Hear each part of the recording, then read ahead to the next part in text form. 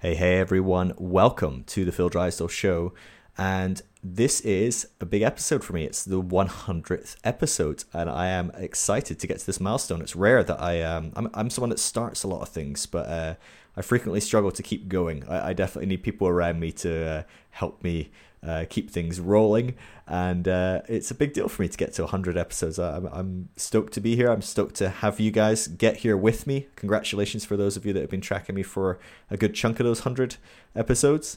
If not, you've got a bunch to go back and enjoy at some point, if any tickle your fancy. But for this episode, I decided to do something a bit different. Every episode, I usually ask the guests, about their faith and their deconstruction process. And something that I frequently get asked is people ask me, well, where can I hear about your faith, your deconstruction process? And so I figured for this 100th episode, I'd ask my wife. She was a little bit reluctant, maybe a little camera shy, but to come on and ask your questions and just help guide me as I tell my story. I'm a rambler, as you know, and so help guide me and keep me on the straight and narrow. And I'm going to tell you my story and my process of deconstruction, where I'm at. And yeah, I hope that you enjoy it. If you're not interested in my story, this is not the episode for you. If you have been waiting for this, well, this is the episode for you. I hope you enjoy it. There was a couple of sound hiccups. There was a couple of technical issues that we had. Bear with them. Hopefully they're not particularly noticeable at all. I've spent a wee while getting them sorted. I've been quite ill over this Christmas New Year season. Hope you've had a better one than I have. We had a great time, but I've had some complications with my chest, a lot of chest pain. We're not sure what it is. Heart, lungs. Could be something to do with some sort of allergy reaction that I'm having, and so I've got a bunch of scans that I'm still in the process of having, and doctors kind of scratching their heads trying to figure out what's going on with me. And so I'm going to be a bit less busy over the next couple of weeks. I really wanted to get this out to you, though. I was hoping to get this out between Christmas and New Year, but here we are, better late than never. And so I do hope you enjoy this. I'm still around. I'll still try and interact on Instagram with people as best I can. I'll definitely be active on the discussion group, our partners discussion group. As always, if you want to support what I'm doing, everything I do is free. I do this full time. If you want to support what I'm doing, you can become a Patreon or a partner. You can do that at patreon.com/PhilDrysdale or phildrysdale.com/partner. And for a gift of anything from $5 a month and up, you can become a part of our private discussion group. We have fantastic discussions on there. We do monthly Zooms. There's a few other perks and stuff for those that give a bit more. Never required, but always appreciated. Anyway, I'll leave you there. I'll stop rambling. As I said, I ramble. I need my wife and these intros just to keep me on track. But I really hope you enjoy this episode. I hope you enjoy diving in a bit and getting to know me a little bit more. I know those of you that listen to the podcast regularly probably get bits and pieces as I go. But I know a lot of you have been asking for this story. And so hopefully it scratches where you're itching. I'd love to hear from you. I'm always happy to answer more questions and chat as well. So do feel free to shoot me a DM on Instagram anytime, as always. All right, let's stop rambling and let's dive in. Enjoy the show. All right. Yeah. This is it. 100 episode. Tilly Drysdale in the flesh. Everyone's been looking forward to having you on the show. You're not so excited. So... No, I am excited. Okay, good. Yeah, I'm a podcast virgin, so wow. This is all very new to me. What an amateur, 2020, and you haven't even done a podcast. I know. I need to get with the times. Okay, how you feeling? Yeah, okay. You excited? Yeah, I'm excited to find out all these things I've been wanting to know about you. It's such a mystery. Who am I? The enigma of Phil Drysdale. So we decided we are going to do another podcast later on, but initially we'll see how this goes. Yeah, we'll see how this one goes. Initially, this podcast is going to be my story, my journey, my deconstruction. A lot of people have asked me to share my deconstruction. And so we thought, well, this is like a pretty soft entry, right? Because you're just going to be kind of chatting with me as I tell people my journey, asking questions, prompting me. We've got some good questions people have submitted. We've got some really shit questions that people submitted as well. We're probably going to skip those. So yeah, that's kind of what we're going to do. Yeah. And we're going to dive into it as well because it's Christmas and we don't really want to be recording a podcast as much as we're excited to record a podcast. We want to be... We've got a lot to do. Chilling out. Our plans have had to change last minute. So, got a lot of food to buy and yeah, exactly, yeah, house to clean and everything. So yeah. But it's gonna be good. It's gonna be good. Maybe we should drag the podcast out a bit. Actually, if it's cleaning and shopping are my alternates, I'll just do this. Yeah. Awesome. How do we start? Where do we go? Okay, so there's a lot of blank at the top of that page. Yeah, there's a lot. We've done like a timeline of like your life, and no one cares early on. Pre-Bethel, but I interesting. think maybe we should just, some people might be interested to know kind of how did you grow up? Did you grow up Christian? Do you want to talk about that to start with? Sure. Okay. So I grew up pastor's kid, in a first generation pastor's kid kind of home. Like it's like both my parents had just kind of become Christians not that long before they had me. My mom became a Christian like late teens, and she was quite a wild Christian. She was like out partying, and then instead of going home that night, she was literally going from like parties to church to teach Sunday school as like a 17-year-old, 18-year-old girl. So she was like tiptoeing in Christianity. She liked Christianity, but she was still figuring out what that looked for her. She certainly wouldn't have ticked a lot of boxes for today's evangelical Christians. And then she got more serious as time went on. I met my dad, who was a crazy, wild, alcoholic sailor who got saved because he got healed of a stomach ulcer in a Christian meeting he got dragged to, and like immediately was like, well, I guess this is legit. And so he like went all in and became a pastor. And then I came along, but they never really like were like intense in like forcing Christianity on me. I had to go to church, but like more than anything, I think that was just a child safety thing. You couldn't leave me alone anywhere. I always started fires in the house, and like literally, I started fires in the house. I was not a child to leave at home alone. If like Home Alone had been me, Kevin McAllister would have been dead long before the burglars got there. They'd have got to the house and he'd be dead, like because like I don't know, he's blew himself up. Yeah, exactly. Yeah. Like he was playing with the firecrackers and blew his arm off and then bled to death or something. That would have been the plot for Home Alone if it was me. Yeah. So that's why I was at church more than like my parents being like, you have to go to church. They were never very like they were very open about what they believed. They were very clear about what they believed, and they certainly did the part of teaching me what they believed. And as a kid growing up in a Christian home, I'm sure everyone can, not everyone, but a lot of people listen to this, like, are able to identify with, oh, of course, like, you just kind of accept the culture you're in, the world you're in. The parents are like, they're the right people, right? They know everything. Mom and dad know everything. So if they're telling me about God, surely they're right. And so I just kind of was in that ecosystem. I didn't really care about it much, but I just kind of was like, yeah, okay, there's a God, and like he does this and he answers prayer, and we go to church, and that's the way it works. But it was never very relevant to me because it was all old people. Like, and I know like when you're like 10, 12, 15, everyone is old, right? They were probably like in their 40s or something. But some of the churches we were a part of were like legitimately very, very old people. Like it was just like a dying church. So what, like, 60s. do you want to say like what denominations they were? Sure. So they were Baptist. My dad was a Baptist pastor, but Baptist means a very different thing across the world than it does in America. It doesn't actually. Baptist means a very diverse thing in America. Yeah. But most people, when they hear Baptist, think of a very specific type of Baptist in America. They're thinking of like Southern Baptist, that kind of, and they're very rigid, you know, very black and white, very fundamental. But Baptists actually were kind of like the wild childs of their day. They actually, the Baptist movement became the Baptist movement because they felt that churches around them were becoming too fundamental and were placing the Bible above God. And they were like, well, it doesn't really matter what the Bible says. It matters what God says, and we use God to interpret the Bible. And that's why actually globally a lot of Baptist churches believe quite a lot of different things. Did Baptists come from like Catholics? Like, did they divert from that, would you say? Or I mean, ultimately, because all Protestants come from Catholics, but they would have been an emerging movement from the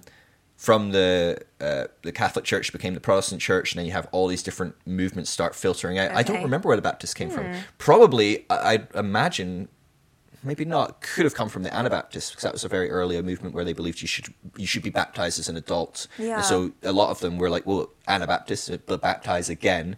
So they were like, oh no, like it doesn't matter if you're baptized as a child, you need to get baptized again. Which sounds pretty Baptist, right? You were a part of Baptist church for a while, right? Yeah. And so but my point in that was my dad was a charismatic Pentecostal Baptist pastor. My mom was very charismatic. And so when I'm saying Baptist, I'm not talking Southern Baptist. Yeah. You know what I mean? This is not your typical Southern Baptist church in the heartland of Texas or something. This is a weird kind of quasi mix for what most Americans would associate with Baptist and charismatic. It's interesting that like your parents, having come from these like kind of wild lives, well, I don't know if you would say wild, but like based on by default Christian perspective, it were wild. For them to then to be like converts, it's interesting that they weren't like too strict with you, because I think quite often we do see that people do become very black and white and I don't know, quite rigid maybe in their faith in those early days. It's interesting because they were very, very black and white in their own faith, how they saw things. My dad was so black and white, and I know he'll be watching this or listening to this at some point. But he was really, really black and white, very rigid. When we had my podcast with my brother Neil and his wife Jessie, me and Neil were joking about some of the moments in our upbringing with dads where he was so like, this is the way. And since then, he's kind of like come back and gone, sorry guys, that's a bit extreme. It's probably not the way, you know, like, and we all grow and we all change and we all develop, especially as we age, right? And I mean, how many people I talk to that are like, I so regret bringing my kids up this way or this. And I don't even think like there's need for my dad to regret how he brought us up, you know, so it wasn't even like a bad extreme. It was just, he was passionate about what he believed. But yeah, it intrigues me. I'd love to talk to him. Maybe I should have my dad on a podcast. That would be really like, interesting. Why weren't you so like fundamental in how we had to live our lives? Like, that was just never it was never a thing. Like even, I joked about it with my podcast with Neil, but when my dad had the sex talk with me, I must have been like 15, 16, and like, it was the most amazing, awkward, weird dynamic. But me and my dad never really, as a kids, when I was a kid, my dad was an adult at this point. We never like had this deep connection of like strong conversation. Sorry, I need to sneeze. You can sneeze, just sneeze. It's all good. No, I can't like choose to sneeze. Go on, come on, sneeze now. No, I do everything I can. But you know, we never were like, you know, like heart to heart. And I think a lot of people our generation with their dads, that's a very common thing. Or you know, a lot of the last generation weren't taught to be emotional, to especially connect. from the UK as well. Yeah, very like kind of reserved, shut down in a lot of ways. But yeah, my dad, one day I was leaving the house, just walking out the back door, and I don't know why he had this conversation, because I was going to like hang out with one of my only friends who was definitely males and I was definitely straight, which my dad would have known based on the amount of times he'd walked in on me watching things on the computer or whatever. But he just goes, Phil, he's like, you know what sex is, right? He's asking a 15, 16-year-old this. And I'm like, yeah. And he's like, well, you know to use a condom, right? And I was like, yeah. And he's like, do you want to talk about this more? And I'm like, no. And that was the whole conversation. It was super cringe. I think I died on the way to my friends, like just like dying inside the whole way. But that was it. That's our entire conversation about sex until maybe like, I don't know, when I got married or something. Maybe we talked about it since then, or and so like, but I think of that as far as like how a lot of people that I'm working with now, and a lot of and even how I then ended up influencing people when I was a youth leader, and the conversations I had with youth and stuff, that we kind of hammered down, okay, here's the boundaries, guys. And it wasn't, you know, to use a condom, right? Dad had like basically just gone, look, if you're going to do this, at least do it safely, which to be honest with you was very progressive of him in a lot of ways. And I'm very thankful for that.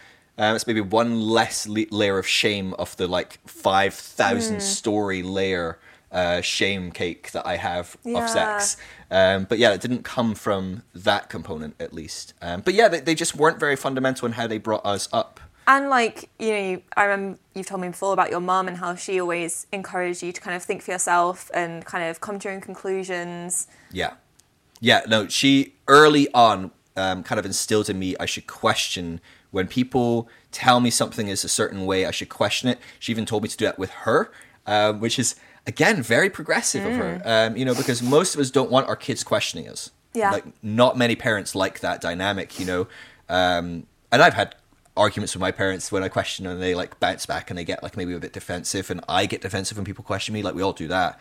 But to tell a young child, hey, look, people are going to have different opinions in your life, and you need to think about it. You need to process it. You need to work that out for yourself, and you need to challenge it. Like, I've recently just started doing the Enneagram, and I'm an 8, which is often like the challenging one. It's the one that challenges and so stands up and pushes against. So I'm not super into Enneagram. People listen into the Enneagram going, you just butchered that one sentence probably. But that is very much my nature. And I think that was instilled in me from like a very young age. I think my mum probably regretted it as well, because it probably made me much harder to raise. Challenging. I know you regret that at times. But yeah, so I think by default, I was always questioning Christianity as I grew as well. So on one level, I accept, I'm like, oh, this is kind of the world. This is how it works. You know, my parents talk about demons and, oh, cool, there's demons. That's how it works. But on another level, I was always questioning whenever I did see a gap, whenever I did go, that doesn't make much sense though. And so there were things that just didn't make sense to me. The fact that it was all older people my age didn't go to church. And the people that were my age that went to church were dragged there by their parents. Yeah. Like, there was no one my age that was excited to be at church. And it was only when we moved to Aberdeen in Scotland when I was about 16. And I was really excited because at 16 I was allowed to not go to church anymore because they figured I probably wouldn't burn the house down. Idiots. I definitely would have burned the house down still. And I was really excited, but my mum was like, well, why don't you just give this church a go? Because my dad had stepped down from being a pastor and started a new job. And it meant that he could pick any church. Because before, obviously, you don't get to pick your church if you're a pastor. You're just put in a church. And so he picked this church with 100 youth. I mean, the church was only about like 50 or 60 people at the time. You know, like it was... But this youth group had this mass of people. So the youth was separate to the main service kind of thing, and they were like, why don't you just go along to this? And suddenly I was like, whoa, there's a lot of youth here. And they're all like, excited about Jesus, they're talking about Christianity, they're saying the things my parents say, but you know when it's like your parents say things, you're like, yeah, okay, but that's my parents. No one accepts what their parents say is like, you know, like, especially when you're a teenager, right? At that point, you're starting to rebel, you're starting to push back, and so it just suddenly like became a lot more interesting to me, and I actually started to become very fundamental about my faith, really very serious. I would go to Bible studies multiple times a week. I rapidly became a youth leader very early on. I was always involved, always engaged, was going to church, got involved in helping in the church. And then actually, I then moved churches because I think part of that was my ego. A part of it, I think, is there's got to be this disconnect from your parents' faith to your own faith. Yeah.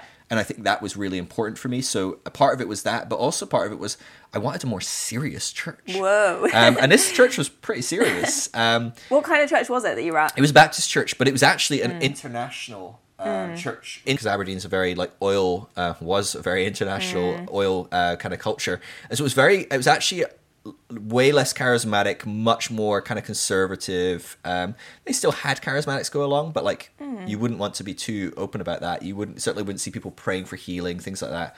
And so it was a lot more reserved. And so even still, I was like, no, these people aren't taking the Bible as seriously as I would like. They're not like, you know, all in. And so I actually transitioned to another church that was Brethren, or it was ex-Brethren. But ex-Brethren just meant they didn't want to pay the denomination fees, I think. Did they still have to, like, you know, did women still have to wear hats? And women still had to wear hats in all services apart from the family service. Okay. So there was one service a day, because it was a big church. For UK, it was a very big church, about 600 people. Massive church. At the time, and very wealthy church, like very well-to-do church, very like posh and fancy.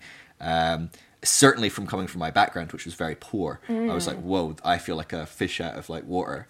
But yeah, it was very serious. So yeah, women didn't just have to wear hats. Women had to sit on one side of the church, and men sat on the other side in one of the services, which was the most traditional service. Was it like the women weren't allowed to speak as well? Correct. Yeah. So in that traditional early service, it was led by the congregation. So there was a pastor up front, and he might give a message or something, but the congregation, so basically someone would stand up and they would say, hymn number 212, and then everyone would turn to 212, and the pianist or the organist or whatever they were doing was like frantically just turning, right? Because they're like, you talk about like how many like worship practices people have. This person just flew. I guess it's easier if it's just you don't have to gel with anyone, because you're not allowed any musical instruments in this, just an organ, because that's what they played in the Bible times. I don't know how that works. But yeah, so then they would do that, and then someone would get up and just read a Bible verse. It was always men on the men's side. Women weren't allowed. And I do remember there was one time actually a woman got up, because I guess she was visiting. She didn't understand. She was probably like a bit like, what is happening? I don't even know. I mean, she might have even been sitting with the guys. Wow. I don't know. I don't remember. I've got you know this. I have a terrible memory for anything visual and trying to pull out the visual components of this. But I remember this woman got up, and it was a big thing, and it was like elders meetings and whatever over like some new person that just didn't know the rules. What did people do when she stood up? A gasp. like okay, like audibly like what do we do? I think maybe her husband got up and like just basically said what she said or something, and it kind of made it okay, or like you know, she suggested to him and he suggested it after her or something. It was like a rapid like, or maybe like a deacon or something got up and said the same hymn, or I don't know how it went, but it kind of like it was like everyone was shocked, but it was quickly like kind of dealt with, you know. And I think that's something that churches do pretty well at, is like, how do we quickly cover our shame? Because there's almost a thing of like, while everyone's embarrassed for her, there's almost this like revealing, you should be a little bit ashamed as well here, because this isn't like no other culture. All these people in business are working with women. They probably have women bosses and stuff. All these people, when they go home, their wives probably pull the strings in a lot of areas and run certain areas of the life, you know, like that they have, or, you know, maybe they're in charge of finances, or maybe they like mostly run like the child rearing, or there's different things. Maybe they are the one that works and the husband says, oh, probably not at the Brethren Church. But, you know, that dynamic was on display. And yet suddenly for it to come into this place, it kind of reveals there's something not quite right with what we're doing here. I think on some level we engage with that today. It's hard not to. Yeah. And we don't like that. We want to push that away quickly rather than come to terms with the way we see Scripture, the way we see the Bible, the way we see church. It was a big deal. The family service was big because like they had like drums eventually. Initially it was big because they had a guitar as well as the organist. So, you know, it was like they did not deal with change well. But I liked it because they loved the Bible. They taught the Bible really well. They really dove into it. They did exposition.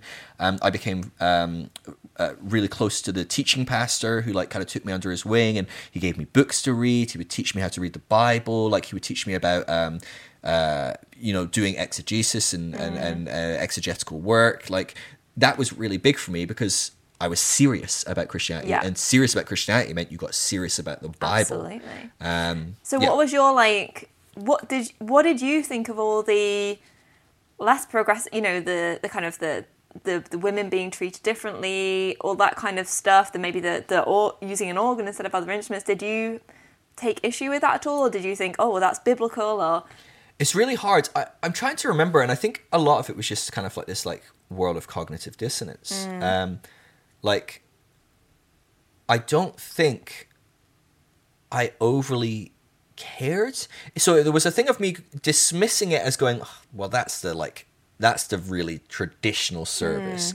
But there are ways to read the Bible where women can speak. There are ways to read the Bible where we can have not an organ. Like, I don't even understand the organ bit. Like, how does that work as the only instrument? Like, so for me, I was like, well, obviously, this other service we're running is biblical. It's fine. Okay. But I don't think I looked at it and went, this is some really backward shit. This is harmful. This is really not doing a service to a lot of people. This is really harming women's self-worth and value or whatever. You know, I mean, there's lots of people suffered, not just women, but, you know, that's an obvious example in that early service. Because there is a thing of like, you're unclean, go sit on the other side. The men sit on one side, you sit on another side because you are a distraction. You are, I don't even remember the reasons for that, but like, you know, it's like, you know, you might distract them with your beautiful curly hair, or maybe a wrist will show under your, like, who knows? Yeah.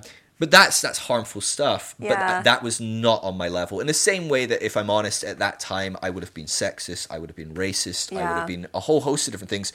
Not that I would have fought that. If you'd said you're sexist, I would, no, sure. I love women. I think women should be able to work and should do this. And so it was not explicit, but I 100% had bought into the systems of racism, sexism, things like that. And I think it's the same thing there, where I couldn't see the systemic implicit damage. And so I would never have overly. And maybe it didn't affect you as well, so you were less aware of it. I was a white, cis, het, male. You know, I was running my own business at this point. Like, I was very privileged. Yeah. And everyone loved me, and, you know, it was great. And I was a leader in the youth group at this place. And so I really didn't suffer any, in any way, shape, or form, really, in this kind of system. And so there was very little reason to ask questions. But I did ask questions at that church a lot, like, because as much as I loved how they did the Bible, as much as I loved other things, I'd grown up in a charismatic home, and I'd seen charismatic stuff. I'd seen people being healed. I'd seen miraculous answers to prayer. I'd heard my mom give prophecies and it come true.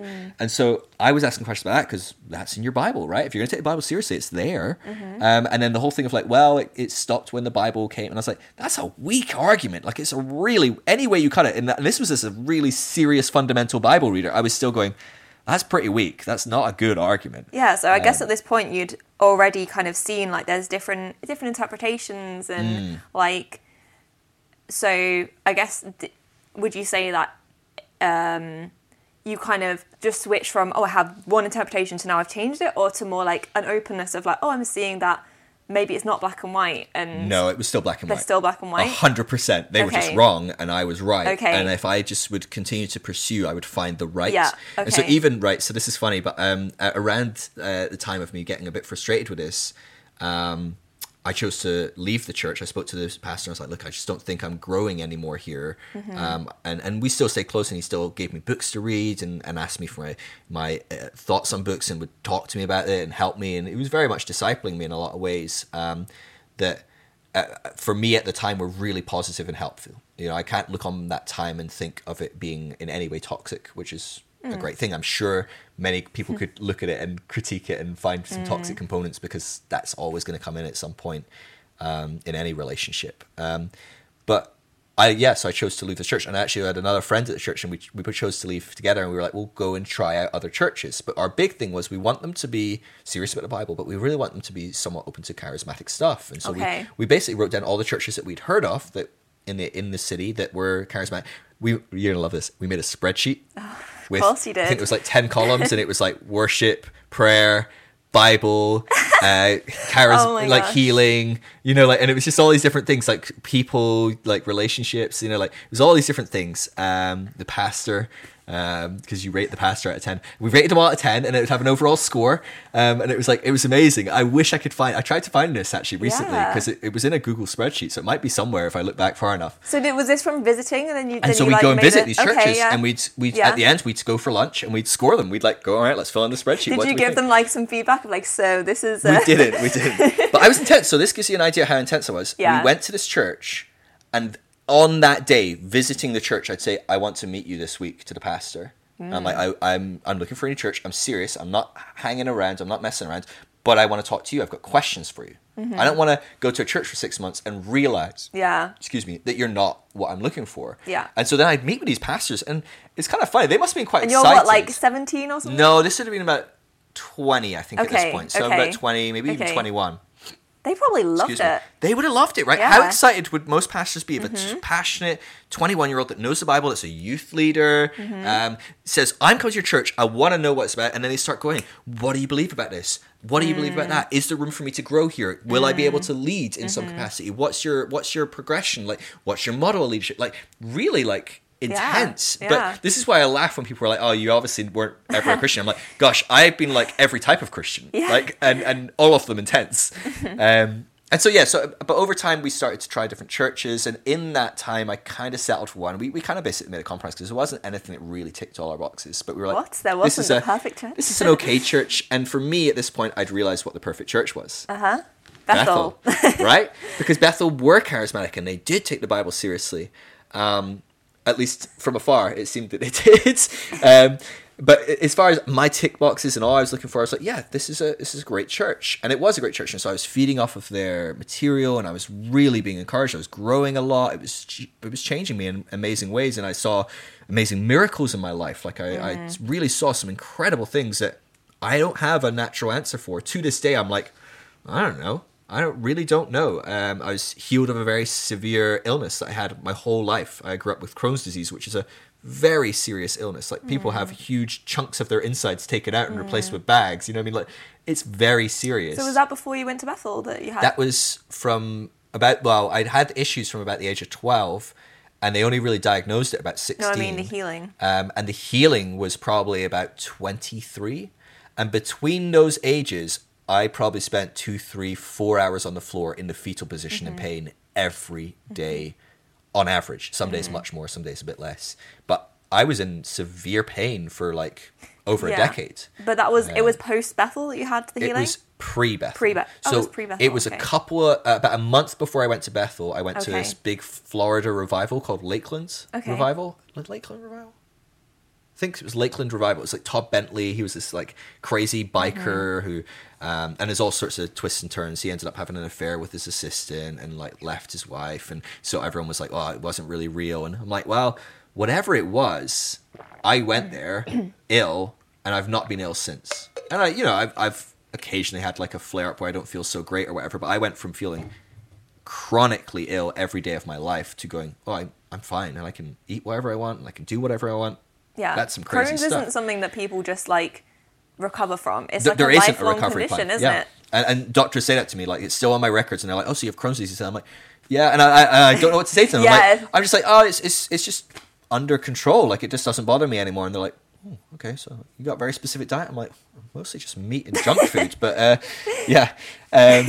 So yeah, and maybe it's still potentially there. You still, I mean, you don't eat vegetables still. Fiber isn't really, you're supposed to avoid fiber if you've got Crohn's. And I think that is a big component. It's, even if it's psychological, it's a hangover of like, don't touch that stuff, it'll make you ill.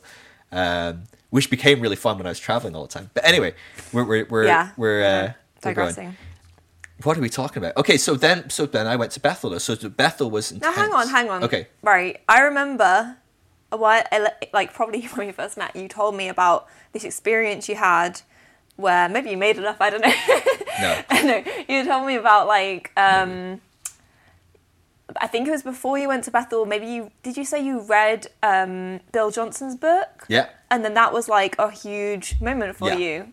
Yeah, so absolutely. So I read Bill Johnson's When Heaven Invades Earth. Yeah. Which if you're, I'm assuming most people listen to this or not, but if you're a evangelical fundamental and you're interested in charismatic Christianity, it will be your jam. Like it's amazing. It's very inspirational. People being healed of amazing things. And I'm reading this and I'm going, this is it. Like this is the stuff. Like my parents have tasted of this over the years. I've seen some of this occasionally in some charismatic meetings, but I have never come across like an environment that he's talking about where it's just like normal. Everyone's seeing healing constantly. And I was like, I've got to go to Bethel. What's funny is I didn't pick up from the book, which is quite clear in the book, but I didn't obviously pick up that they had like a school of ministry that you could join and do. And I was like, I need to go to Bethel. Yeah. I didn't know what to do. And eventually I after Googling a bunch, I was like, oh, they've got a school. And so my mom was like, are you an idiot? Like it says they have a school like multiple times. And then I was like, I thought that was like small children, like kids. Because we don't really call like, things a school, like we wouldn't call like something for adults a school like a or course something. Or something, wouldn't you? So in the UK that was a weird language. So for me, I was like, when he was talking about people from the school healing, this is probably why it was even more amazing. Like 5-year-old. I'm actually a 5-year-old going, sir, can I heal you? I feel like you've got a carcinoma. I'm like, wow, that's a smart 5-year-old. So I was just like, this is amazing stuff. It's just, it blew my mind. And I felt God tell me, I want you to quit your job. So I ran my own business at this time. And so I quit. I gave my shares back to my partners, walked away with nothing. And they did really well out of that long term, and not as a thing of like, I resent that or anything, but like the point being like, I could have stayed in that job and done well. Like I could have been, they sold the business. They made a lot of money. They became IT directors at a big company, and they're now doing all sorts of amazing stuff. Like I could have had a different career path, and yet there was something about me going, no, I don't want to be doing this. I need to do this Bethel thing. I need to be serious about this. And I felt I should quit my job. I felt I shouldn't work, so I didn't work for a year as I was preparing to go to Bethel. I got accepted. You had to have 10 grand in the bank to go to Bethel. Wow. The visa requirements were they wouldn't let you have a visa to America because they're saying you're coming to America for a year and you're going to live here for a year, but the requirements are you're not allowed to work. Right. Yeah. We're not letting you in. I got in with like nothing. I had zero in the bank. Wow. And they were like, and I was panicking at the visa, like at the embassy, and they just like stamped me in, went through, it still took like 4 hours, but I stamped, I got through, ended up at Bethel with no money at all.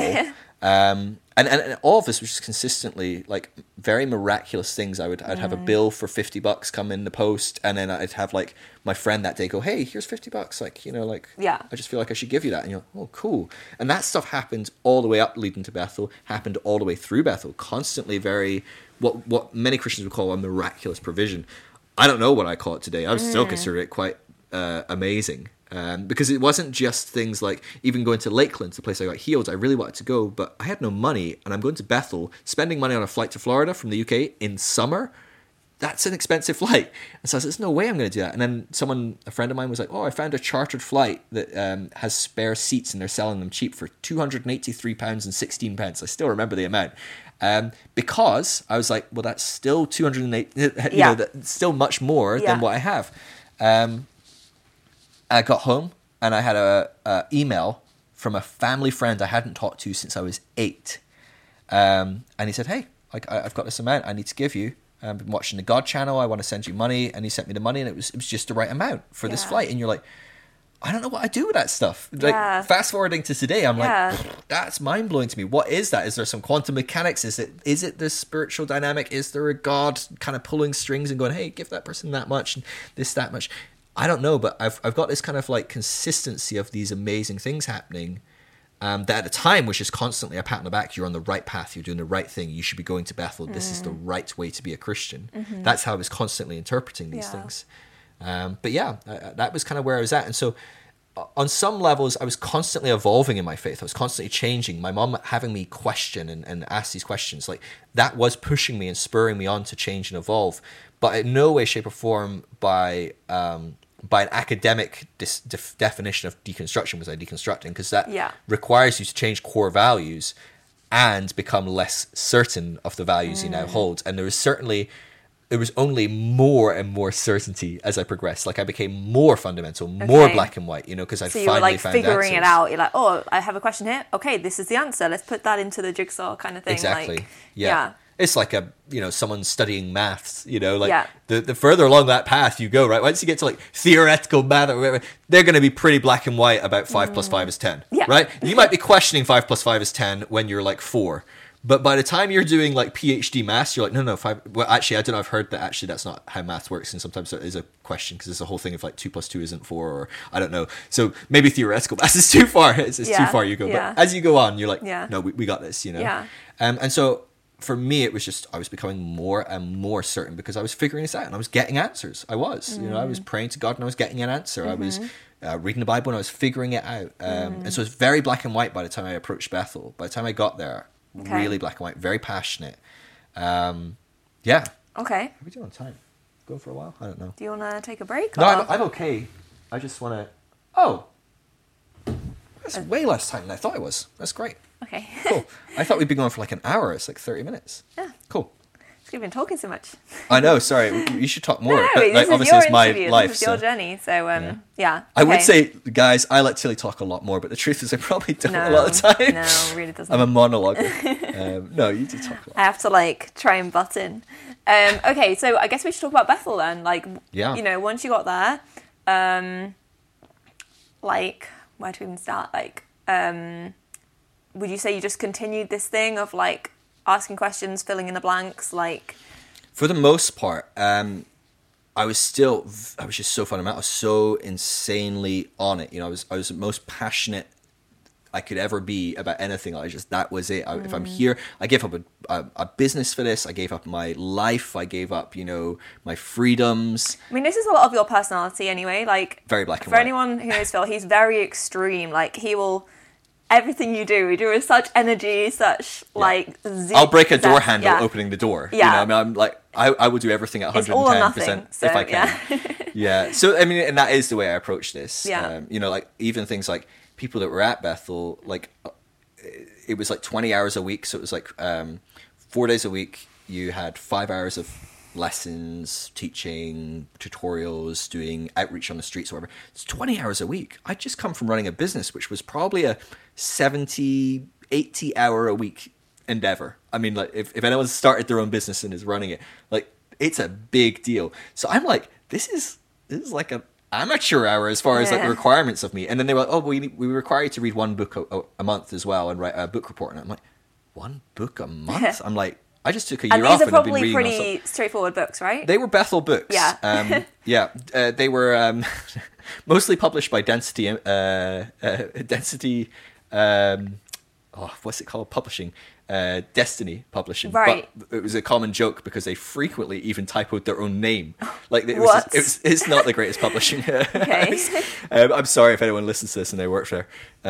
But we actually at one point we had a fun like school football game. I think it was like the first years against the second years, and they thought it'd be funny to make up strips, and they made up strips, and they actually got it like sponsored by, and then they typoed like Destiny Image. Destiny Image, that was what it was called. Sorry. Well, I'm even further throwing people under the bus if that's where you work. But yeah, so I mean, these were like very simple, basic, big writing, easy words. Lots of stories, there was right? no academic. The teaching pastor that I've been under at the Brethren Church, he was giving me like, books that were like 50% footnotes. Yeah. He was getting me to study systematic theology. Suddenly I'm reading like, oh, let me tell you a story, and it's a bit like if a bird does this, isn't it? A bit like that. And that's beautiful. I mean, I sign me out, I'll go read Rumi, or poetry, or, like, there's no, that's not to say anything dismissive, but what I'm saying is it didn't take a month. When I had only 20 hours to fill. Yeah. So I was insane. I made myself a schedule. Of course. So my schedule was I got up in the morning and I worked from 7 till 12. 12 is when the school started. You can tell that this school was run by a bunch of 20-somethings. School started from 4 and ran 12 and ran to 5.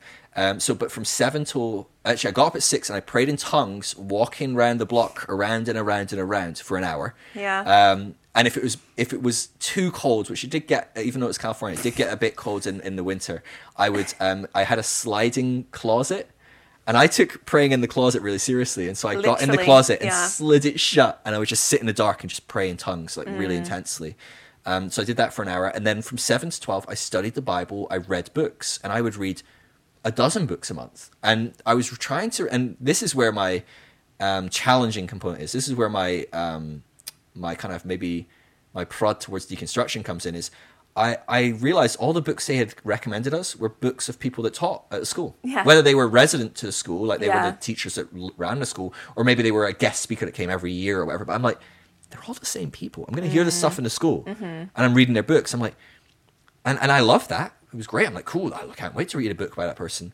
But I'm like, I'm not really going to learn as much as I could if I was reading books by different views and different authors and different perspectives. And so the first week the first month I had to reread Bill Johnson's When Heaven Invades Earth, and I read God is the Gospel by John Piper. I'd read it before, but I was like, I want to reread that because totally different, right? They're basically the same. John Piper and Bill Johnson, I'm sure they'd be best friends. And I read Brian McLaren, A New Type of Christianity. Again, these three people will never be found in the same room. Like, it just wouldn't ever happen. Like, they would never, they do not have space for each other particularly. Maybe they would be gracious towards one another. I'm sure all three are very nice people, and I know that. But they would not click theologically, right? And so very, very different positions. And that's how I kind of took my education as I was going. And so the whole time I'm going through Bethel, I'm challenged by certain perspectives, specifically the more fundamental conservative positions, the Calvinist positions. I kind of done that. I was kind of coming out of that into this charismatic movement, and I was kind of like, I've done the kind of like the Bible is to be read so black and white, like and kind of almost very childish or childish. I don't mean it to sound so offensive, but just without too much thought about context and the surrounding, but just very much like, well, it says that, so it must mean that, without going, well, what were those people like, and like looking at a bit of context. And that's like, that's more of like the kind of, oh my gosh, I'm getting mixed up. Like, that's more like where you'd come from, isn't it? Yeah. Like maybe the Brethrens would be more like, okay, we need to read it in context, whereas the Charismatics would be more like, oh, let's just open the Bible up randomly, and that's God's message for me today. Which really annoyed me because of my background with like kind of the Brethren and taking the Bible seriously. Do you know how much time we had for Bible study in the 20 hours? 1 hour a week. Wow. And that was it. And you know what? It was the 1 hour a week, that room was empty. Really? People just didn't go to the lesson. Wow. They just didn't care. So, what's the point? And I was like, this is the main thing. How can we do all this other stuff if we can't then point to the Bible and invalidate it? Yeah. Which goes to show, right? I mean, I couldn't even have an experience if it wasn't allowed in the Bible. Even if my experience happened, I'd be like, okay, so how do I back this up? I have to back up if you just got healed, right? I mean, people that just got healed don't need a Bible verse generally, right? They just go, cool, I just got healed. Me, I'm like, where's the Bible verse? So that was just my kind of mentality. But these two worlds were so clashing. And then I'm reading this third perspective. I was really trying to read a lot from the progressive church and the emerging church. It was much more known as the emerging church at that point. And that was really Brian McLaren, right? Yeah, I remember reading Shane Claiborne. A new, what was his one called? Irresistible Revolution, I think it was called. And it was a brilliant book. And I think they moved to a city. I can't remember what city it was. Maybe like Seattle or Vancouver. It was kind of cool, like kind of city they moved into. And they bought up a bunch of property. They all moved there. And then they just like loved their neighborhood. They started going door to door and saying, hey, are you using your garden? If not, we could plant vegetables and we'd look after it, and then you could just have some free food and we could teach you how to look after this. And they would go, oh, and by the way, we've got a teacher that lives at this house, and every day after school your kids can go there and she'll tutor them and help them in any areas they're struggling in. And I was reading this and I'm like, God, this sounds amazing. I'd love to do that. I would love that. Right? You know me, I would love that. I'd be introverted, so I'd hide most of the time, but when I came out I'd be really engaged with this. And I was reading that and I'm like, God, like, I'm like, how do we have a spare bedroom in our house? Yeah. When like people are like giving up everything and like, you know, living in these conditions so that a homeless person could be cared for, so that, you know what, and of course there's this whole dynamic of there's complexities to that. But I remember having a talk with one of the senior pastors and going like, how is it a Christian ethic to have a spare bedroom when there's a single homeless person in the town? Yeah. Like, and I'm not saying you have to have that homeless person live with you, but I'm like, do you know what I mean? It's like we have so much excess and yet there's so much lack. And so I was starting to very much think about these kind of progressions. People that are aware of spiral dynamics, I've got a series on spiral dynamics. I talk about it all the time on the podcast. I know you're aware of spiral dynamics. You're probably, if you're aware of that, you're hearing this journey that I'm going on from blue to orange and now into green. I'm starting to look at the world a little bit beyond just myself. And what's funny is, sorry, go for it. No, I was just thinking, like, it's just interesting, isn't it, how like the charismatic church can be very outward looking in a lot of ways of like, right, we want to go and do healing, we want to go and prophesy, we want to go and do treasure hunting or whatever, but it's so focused on the spiritual, isn't it? And so you can be, and I remember thinking that myself when I was in a similar kind of churches, like, it's like, but this person's homeless, like, okay, we can pray for him, but like, are we not going to give him some food as well? And it's so interesting, isn't it, that kind of perception? Yeah. Well, it's weird because the charismatic church elevates the spiritual world so much that you almost manage to create this like cognitive dissonance that actually we just got this person prophetic words and they're closer to being saved. That's much more important than a sandwich and a pair of socks. And you know what? It's not even just the charismatic world. Like, I think back to when I was in a much more evangelical church, and then it wasn't about prophecy and healing. It was about, well, they need to get saved. Yeah. But they say a prayer, they need to get saved, and then that's it. They're great. Yeah. Like, and it was like, once you've done that, they're like, okay, well, why aren't you evangelizing? Like, you've got another problem? What? Like, so it's not just the charismatics either. Yeah. Like, no, it is. It's, I think we all do it. And the thing is, though, if you stop and you think about it, and almost all of us can, because we came from that, most of us, and very few people deconstructing as the starting point. So most of us are coming from some form of Christianity where that was the case. If you can try and enter into that mindset, of course. Yeah. Duh. I'm going to hell. I'll starve to death if it means I go to heaven rather than eating and go to hell. Like, you know what I mean? Like, on a very, very tangible, real sense, when you're that way programmed, of course it's more important I get this homeless person to go to heaven for eternity than make sure he has one more comfortable night in a hotel or get some food tonight. Of course, there's a good argument for can we do both. And I will say, Bethel did a lot in their community, and a lot of the churches that both of us have been a part of do lots in their community. But a huge amount of churches are the UK is a great example. The UK has had a huge surge in food bank demand through COVID. But even before then, the food banks were run by church, financed by church. And they know this. If you took the church out of the equation, the government would go, holy crap, we can't run food banks. Yeah. And so the church is doing a huge amount of good stuff. Absolutely. And so none of this is black and white church bad, this good. But it was for me as I was moving on. So as I'm moving into Bethel, I look back at the brethren and go, oh, they're just wrong. And then I look back upon my upbringing and my parents as Baptists. I'm like, oh, they're not right, they're wrong. And so there was a very black and white progression. And so even as I'm starting to look at the progressive church and some of those things, I'm going, they're right. Yeah, I'm wrong. Yeah. And I got really into the grace movement as well, which is very fundamental, very black and white. You know, people like Joseph Prince, John Crowder, a lot of different names fall into that bracket, and there's a spectrum within that. But it's very fundamental. It's very Bible, and it's very like, ooh, the Bible says it's not about legalism, it's about grace. It's all about grace, which is a beautiful message at its core, but it's very fundamental and black and white and quite legalistic. In a lot of ways, right? Because it has no time for legalism and it has no tolerance for legalism. So there's still this us and them. There's still this very black and white context. Yeah. In the same way that progressives still have a very big us and them, right? You know, you just have to look at very strong left-leaning people and say, what do you think of Trump and Trump supporters, right? Wow, there's suddenly a very us and them from a group that wants to be very inclusive. Yeah. And so we all do this on some level at times. But I was starting to do this. I was starting to see this more and more. And I think it was easier for me to move into kind of a lot of the progressive Christianity stuff because that was a lot more normative in the UK. I think the UK church, generally speaking, is a lot more socially justice orientated and largely is a lot more left-leaning because the UK historically has been a much more politically left-leaning country. Like our right-wing politics is still probably quite central for America. You know what I mean?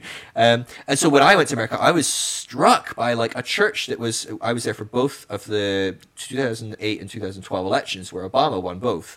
But in both, my church were passionately against Obama. And I was like, wow, like on paper, I'm looking at his speeches and I'm like, Obama is a way more reasonable, well-spoken. He seems much more legit. He seems like he's putting forth a lot more Christian principles, and yet my church was very much like, oh, but it's about abortion, it's about homosexuality. Yeah. And the truth is, I was like, you're right. Yeah, you're right. I guess the Christian vote is Romney. It is, I'm trying to remember the other guy that ran against him during that period, McCain. And so I got quite brainwashed into that as well. So even coming from the UK, I came to America and I'm like, whoa, you all have guns. Like, I thought people with guns are crazy because we don't really have guns in the UK. And then I'm starting to go, well, actually, there's a bit more nuance to this. So what's interesting is in some ways, when I did that switch, I got very fundamental and I actually bought into a lot of where Bethel were at.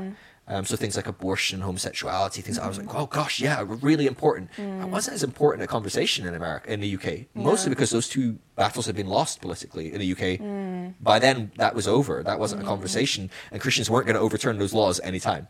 I mean, don't get us wrong though. Like Christians think it's wrong. Yeah, on the whole. Yeah. But they're just not making those huge points. They're not speaking from the front, going, "Hey, vote for this politician who might overturn it." Or so in some ways, I was quite fundamental, but in other ways, what it did was it actually allowed me to see nuance. So things like the gun topic. I came from the UK where I was like, God, Americans are nut jobs running around shooting their guns in the air, going yeehaw, right? I mean, obviously that's not very true. It's true of some Americans, but it's not true. You get there and you realize, oh gosh, so you want a gun because you actually don't even need it, and you don't even believe you're owning a gun for protection. You're owning a gun out of principle because of this concept of the freedom to bear arms, and that's a really important principle. And I'm like, I actually understand that principle and I like that principle. I just wouldn't own a gun still. But like, yeah, no, that's an important principle. And I get that kind of context. Or you're worried that, your government rise up against you. Now, of course, your government could kill you all in a room with a mosquito that's like a drone that can poison you. Or I don't know, there's all sorts of things. They've made drones that can literally fly into you. They're basically just a bullet that can go in a room. It's got a camera and it can fly into you and kill you. Nice. Thanks, I know babe. You're going to have good dreams now. Phil likes to freak me out. But the point is, having a gun isn't going to save you from the government if the government wants to do these terrible things. A lot of people in the Middle East have guns. They're not doing so well against the American government, and so to me, I was like, these are kind of nonsensical arguments. So I started to see like this kind of like this. There's pros, there's cons, but I understand the context behind it. I understand the heart. I get to know these people that I'm like, oh, I would have written someone off that was going, you must have guns, and I'm like, nut job. As someone in the UK, when I get to the US and I live with these people and I'm talking to them, I'm like, these are not nut jobs. These are some of the smartest people I know, and yet they hold a radical right position politically, and I would be more left leaning, probably more central left at the time.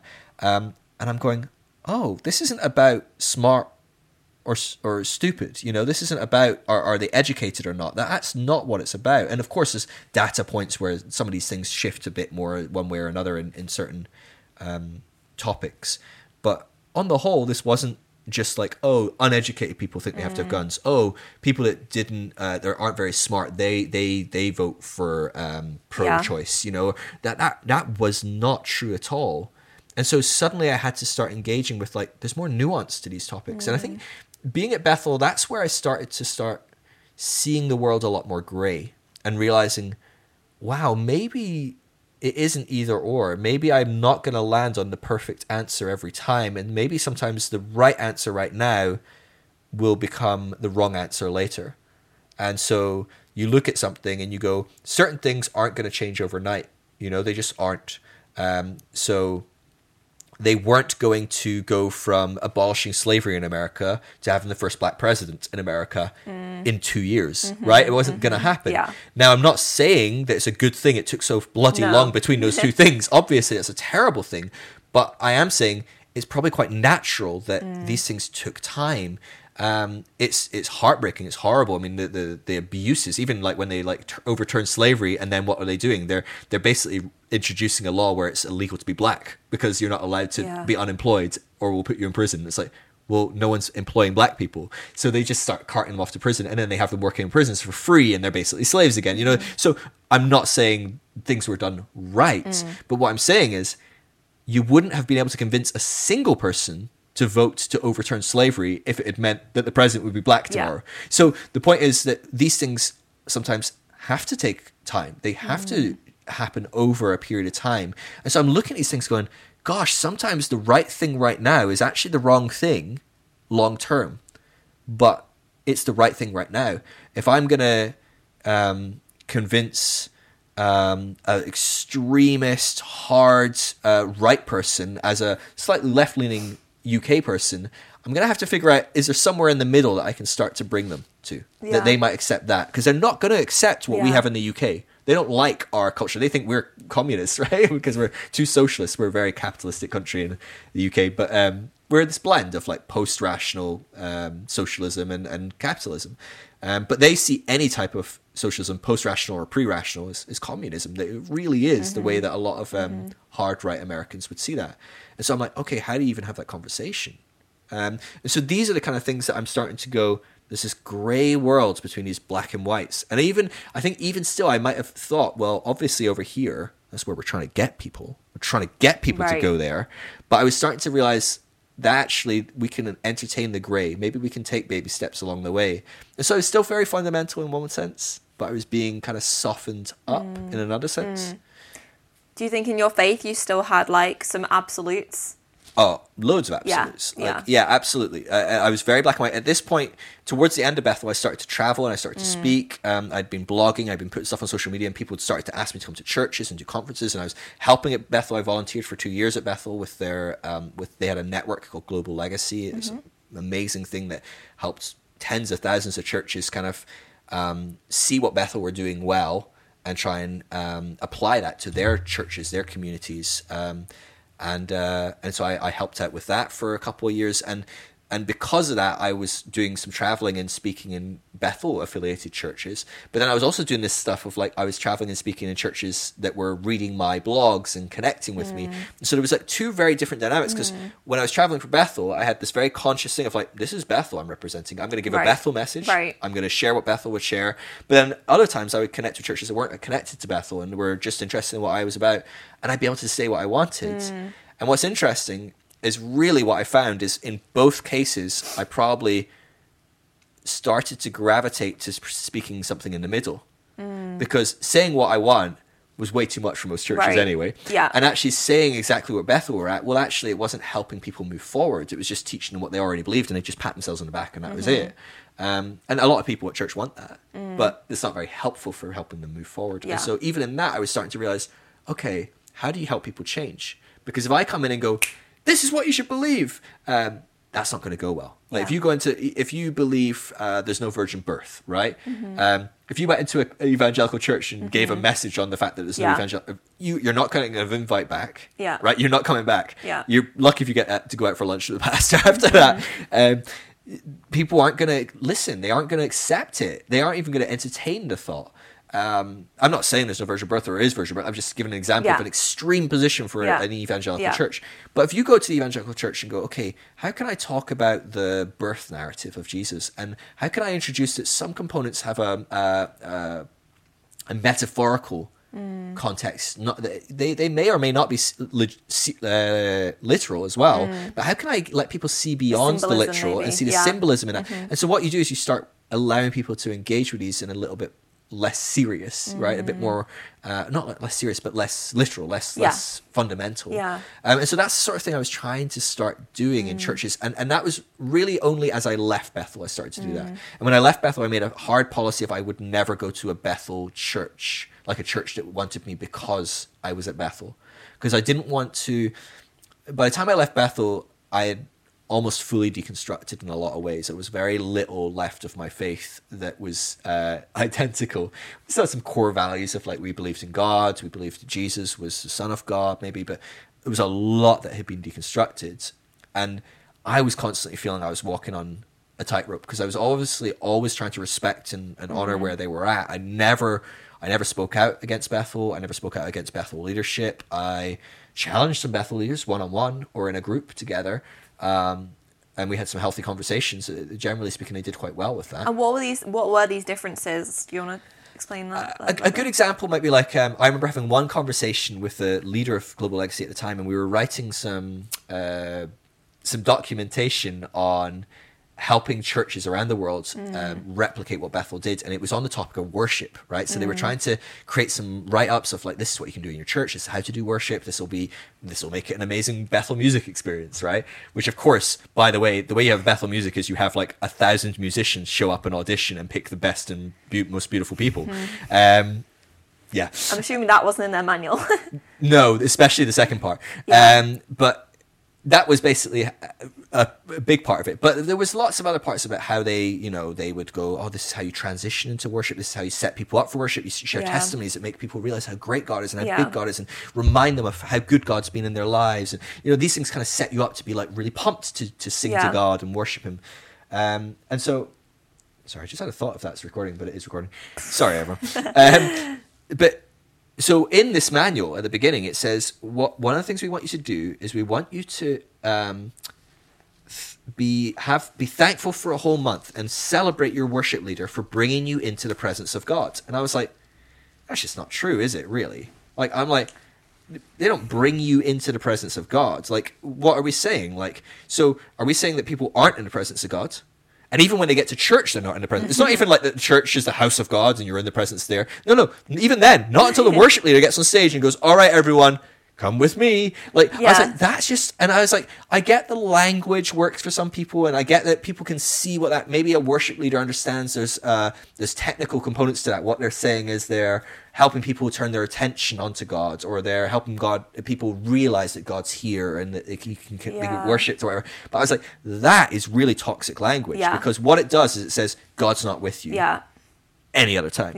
And what it says is we need this person to bring us into the presence of God. And I was like, there's got to be a way to honor this worship leader and say thank you for what you're doing, for how you help us, open our eyes to God being present, without saying that people aren't present, that God isn't always here. And so this ended up being a big argument, because the leader was very passionate about this point. He believed. He was like, no, there is something that a worship leader does that brings you more into the presence of God. And so we had this big heated fight. Like, it was heated, but I went out for lunch with the guy afterwards. We had a good chat and we enjoyed it.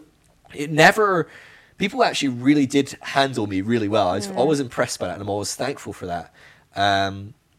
But yeah, so we had moments like these where I was just like, guys, most of the time I would just work with where Bethel were at and go, oh, that's fine, whatever. But at certain points I'm like, these manuals are going to 2,000 churches, and you're telling 2,000 churches that their worship leader brings people into the presence of God. So things that might be actually really harmful, right? Or if you're a brand new person, comes to church, not really a Christian, maybe if you've been in a charismatic church for 20 years, you know exactly what that means when they're like, oh, we're just going to enter the presence of God. You're like, oh, okay, I know what that is saying. I know that I'm also in the presence of God otherwise. But if you're new and you don't really understand it, so you're like, oh, so there's something I enter. So when I come to church and worship, I'm in the presence of God. But when I go home and with my family, I'm not.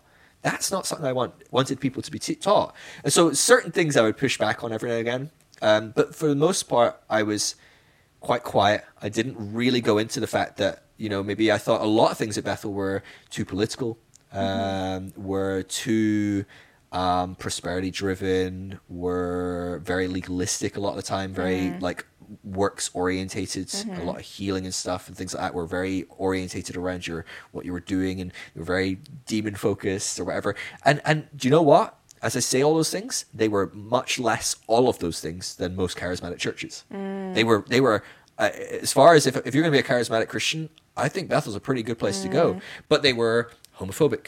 They were still quite sexist in a lot of ways. They were very progressive in their sexism, So they allowed women to speak and a lot of different things. But if you look at the senior leadership team, it was all guys, right? If it was certain things where you start to look and you go, oh, so this is still a boys' club then. Yeah. And so, yeah, for sure, like there was different things. And I'm not saying that as a how dare they. That's just where they're at, and that's their flavor of Christianity, and they are continuing to grow. But we were coming to a point where I was just... There was no way for me to really work for Bethel anyway, so I had to volunteer the 2 years because I'm a UK citizen. It's illegal for me to work. There was even things where I did like a really huge job for a project, and they're like, we want to thank Phil somehow, but how do we do it? And they're like, can we give him a gift card to Walmart, or is that technically going to like get us in trouble and people won't get visas to come to us and get you in trouble and you get kicked out? Like there was things that was really problematic at times. They were like, oh, and they're like contacting like, I guess like someone in their staff knows the legal implications, and they're like, well, if you do this it'll be okay, and I'm like, oh, okay, cool.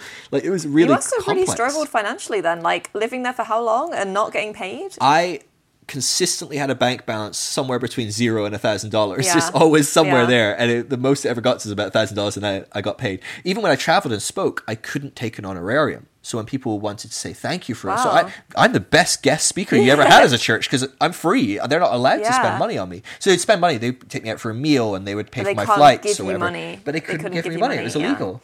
And so, it was a really problematic component. Sorry, I've got an itchy nose. So it was a weird one for sure. But actually, I did really well financially. I looked back after I left Bethel. So I was there for about 4 years. I looked back. And in those 4 years, I gave over $15,000. Wow. To the church, to ministries, to outreach, to missions. I just constantly, money just kept coming to me, and I kept giving it away. Like because I had this mentality that had been driven into me that I shouldn't have money. I think a lot of it, I grew up poor, and then I entered my own business, and we started doing well, and I started making a lot of money, and then God told me to leave the business, and I think I had to learn something about not having money as an idol. It was really important to me as a kid. I did not want to be poor like my parents. It does annoy me, the narrative that all pastors are wealthy and rich, because actually the vast majority of pastors are not. It's just these mega pastors generally, isn't and it? I think America is a different context as well to most of the world. Much more extreme. It's much more common for American pastors to be paid much more salaries.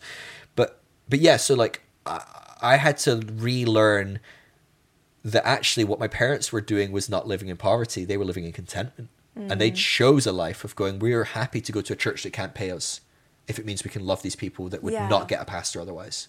And we're happy to go and work in this really rough area because no one else is willing to go there. As a kid growing up in that, I saw that as a huge suffering, pain, whatever. And so I wanted to rise out. I wanted to become wealthy. I wanted to make something for myself. And then as I did that, realizing actually there's not much to this either, I let go of that and had to learn, I can just trust. And even today I use those principles. I might not have exactly the same language, but I use the principles of like, if I give into this world and I'm generous, and that's why I do everything I do for free. I know you know this better than most. Everything I do for free. I don't charge for anything. And yet we survive, right? We make money even when you weren't working at all. So you work and you make an okay amount of money. But before then, because I was training. You were training. We survived. It was tight at times, and there wasn't a lot, but we survived. And so I've always had this principle of, as long as you're generous, as long as you keep giving what you're able to. Not in like a religious way though, right? But not in a religious way, exactly. We don't give a specific amount to the church every month. We don't give. There's maybe some maybe some patrons I give an exact amount to every month, or whatever. But like, we're not we're not going to do that legalistically, religiously, but just in a general attitude of like, you know, if we have people like, I remember when we were much more involved in the church was like constantly, I was helping the young adults a lot, and they were like, let us know what you spend and we'll make sure we reimburse you and stuff, which is a really lovely thing because they know I don't have a lot of money. But I was like, no, this is actually, I don't even want reimbursed. In a sense, I'm like, that's almost takes away from the joy of I get to give. I get to buy food for all my friends that come around. I get to, you know, whatever. Like I want that to be a thing that I'm doing, not just something I'm doing via the church, or on behalf of a church. And so when I was at Bethel, there was moments I was pretty like, dang, I wish I hadn't given any money to Heidi Baker last month. And anyone knows Heidi Baker, you never want to not give money to her. She's like looking after the poorest of the poor in Mozambique and giving homes to orphans. And so you can't have her come to church and not end up giving money.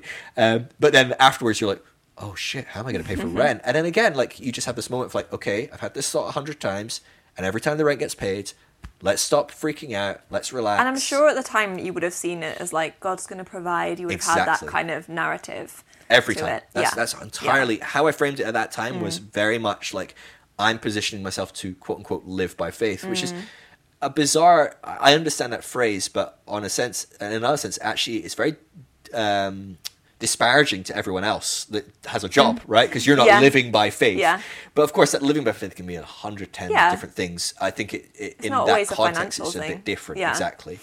And even if it's financial, in some sense, you're living by faith. You've got a faith that this job's going to continue, that you know, whatever, or that you don't have some massive emergency that costs you all your money. You end up with no money anyway. Or if you're in America, you don't end up like really ill and end up like penniless, you know. Or so everyone on some level, in some way, lives that way. But so for me, it was very much, it was very freeing for me, and I'm very thankful for that season of extremism. Because I was very extreme in that season. I'm very thankful for that because it has positioned me to trust in a way that I don't think... If I'd come out of work and somehow deconstructed and gone straight into what I'm doing today, I'd really struggle doing what I do today. Like, we have a very up and down income from my side, certainly. Yours goes up and down a little bit as well, even. But, like, you know, Tilly tutors kids, in case people are interested. But so like, you know, that fluctuation, that, you know, that income where someone giving $5, $10 a month can be a great change. It's like, oh, great, that's you know, a sizable. We've got $60 more, $120 more a year now. Like that adds up quite fast. Very few people live with that day in, day out and have trained for that in the same way that I think that season at Bethel where I wasn't allowed to work for 4 years, that trained me to just trust and just trust that God, the universe, whatever it is, it's in my favor. It works for me. Probably like learning just how to budget and like be frugal and that kind of stuff as well, I'm sure. That's a huge deal for me, learning budgeting. And as terrible as Dave Ramsey is in so many different ways, I'm so thankful for... He was my introduction to like, hey, you've got to get budgeting. You've got to figure this out. And I was like, gosh, I really do have to figure this stuff out. If I'm going to survive on nothing, I want to be intense and serious. But at the same time, actually, I remember in that season, God telling me, and I use these phrases, God telling me, that's where I was at. I don't know what I would say necessarily now. But God telling me, I want you to not budget for a few months because you're just getting too focused on do I have enough and whatever. And like I remember when I first got to Bethel, I had about $400 in the bank the first month, and my rent was $400. And I remember I'm sitting down and I was writing up a budget, and like someone asked me, "Do you want to go to like In-N-Out Burger for a burger?" And I'm like, "Dude, I can't afford an In-N-Out Burger." And I remember I felt God say, "Dude, you can't afford rent next month." He's like, "You can go have a burger." And I was like, that's such a good point. I'm looking at $400 in the bank, and my rent is $400 a month, and I'm trying to figure out how I budget $400 for really 9 months. You know, that's not going to happen. Anyway, and so it was just this moment of going, oh, like, what am I doing? I either have to trust this or I don't. Like, I don't have an option to like to budget. You can't budget $400 for 9 months. That doesn't work. No. And so it was just a very. It was a wild season. It was a really weird season, but I'm really thankful for it in so many ways. I learned so much. Cool. Yeah. Should we take a little break? Yeah, let's do that. Welcome back to part 2, which is for us part 3 because I didn't record my audio. So we are now 3 hours deep Yeah. in a, what is 1 hour recorded podcast. So we seem tired. It's because we've been going for 3 hours. We've literally just done this for 2 hours. Yeah. Now we're having Now the same conversation. We're laughing because at the end of the last one, we're like, well, this is kind of a boring conversation for both of us, really, because we know my story. And even for you to just listen to my story, now you have to listen to that part again. You'll be able to ask better questions knowing what I might say. Hopefully, yeah. I'll be like, that wasn't so good the last time. Yeah, let's steer him away from that. Yeah. Yeah, so here we are. Okay. So we left off, we were talking about Bethel and stuff, Yeah, right? that's right, yeah. Okay. So, I'm like, do I ask the same questions as I did? I think, yeah, so the one thing that we didn't really talk about so much in part one was in terms of your because you mentioned that you deconstructed a little bit at Bethel. We didn't go so much into detail about exactly what were those beliefs that you deconstructed that you had started to question or let go of. Yeah. So, I mean, there was a lot of things, really. I mentioned I was reading, like, kind of a lot more progressive books, and so I was starting to ask questions of, why are we as a church not more focused on the other? There's a lot of, like, let's get people saved, but there's not, can we go and, reach people that are in these broken positions and change that? A lot of Jesus's teachings of heaven on earth were about go find someone that's sick and heal them.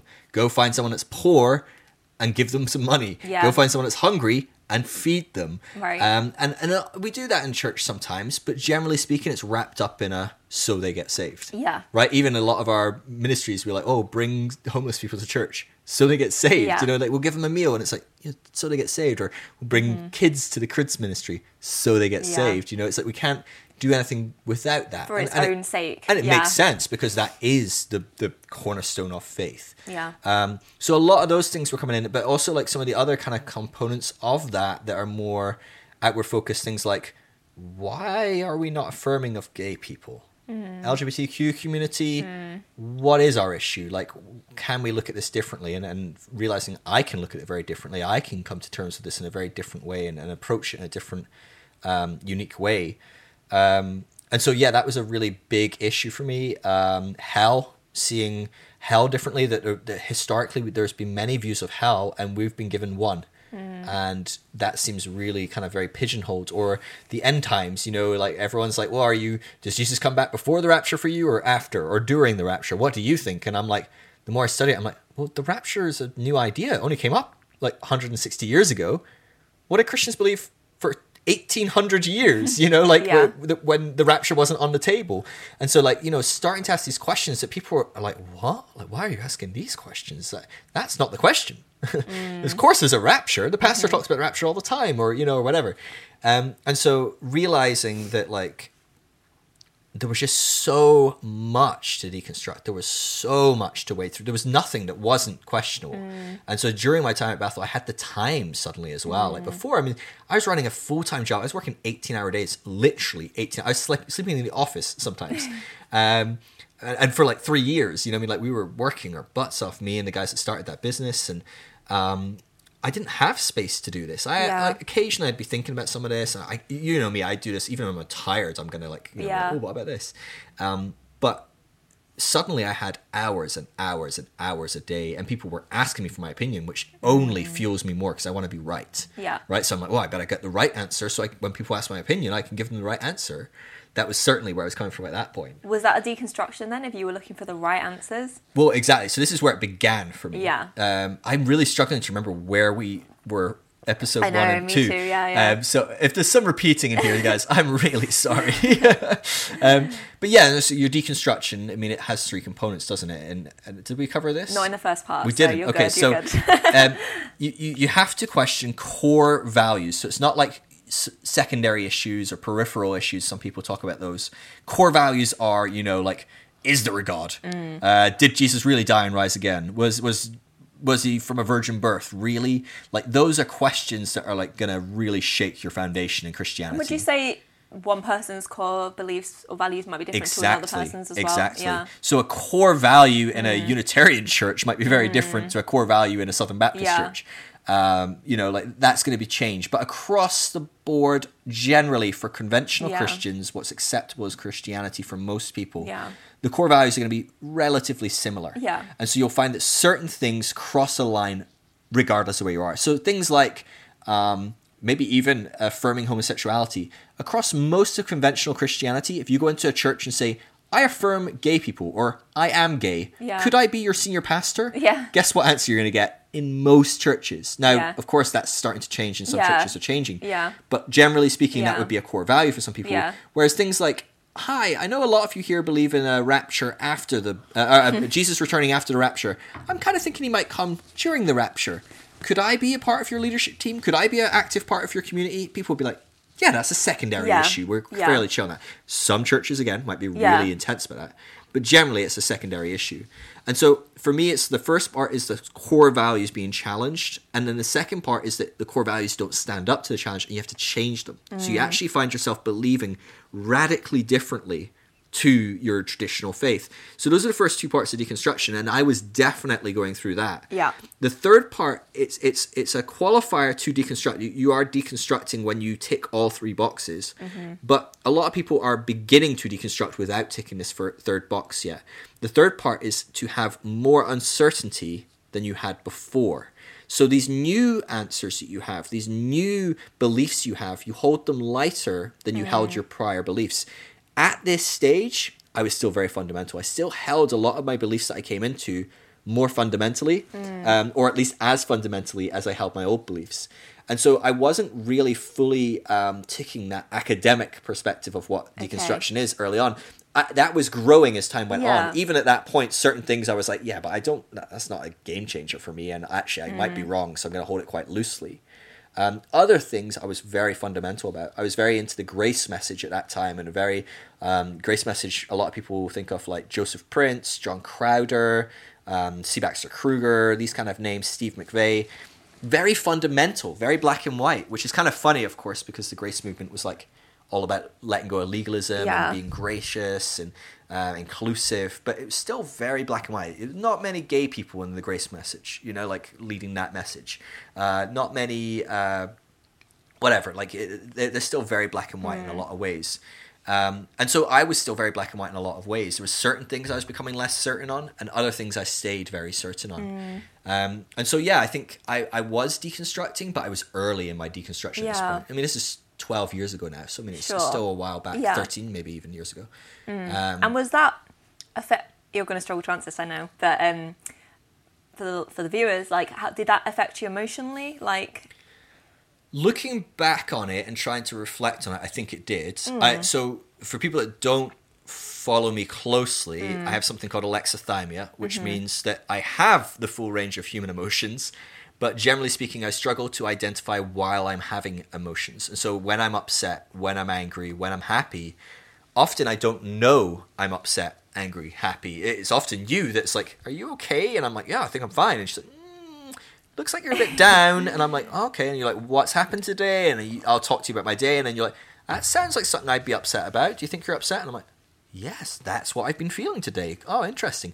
So it's basically a disconnect between two parts of the brain that don't talk as well as they could, and it's very common in a lot of people. About 1 in 10 people have alexithymia to some degree. But it's a huge spectrum, so obviously most people don't have it on a very strong degree, but a lot of people are disconnected from their emotions, maybe might have some compartments of or components of alexithymia.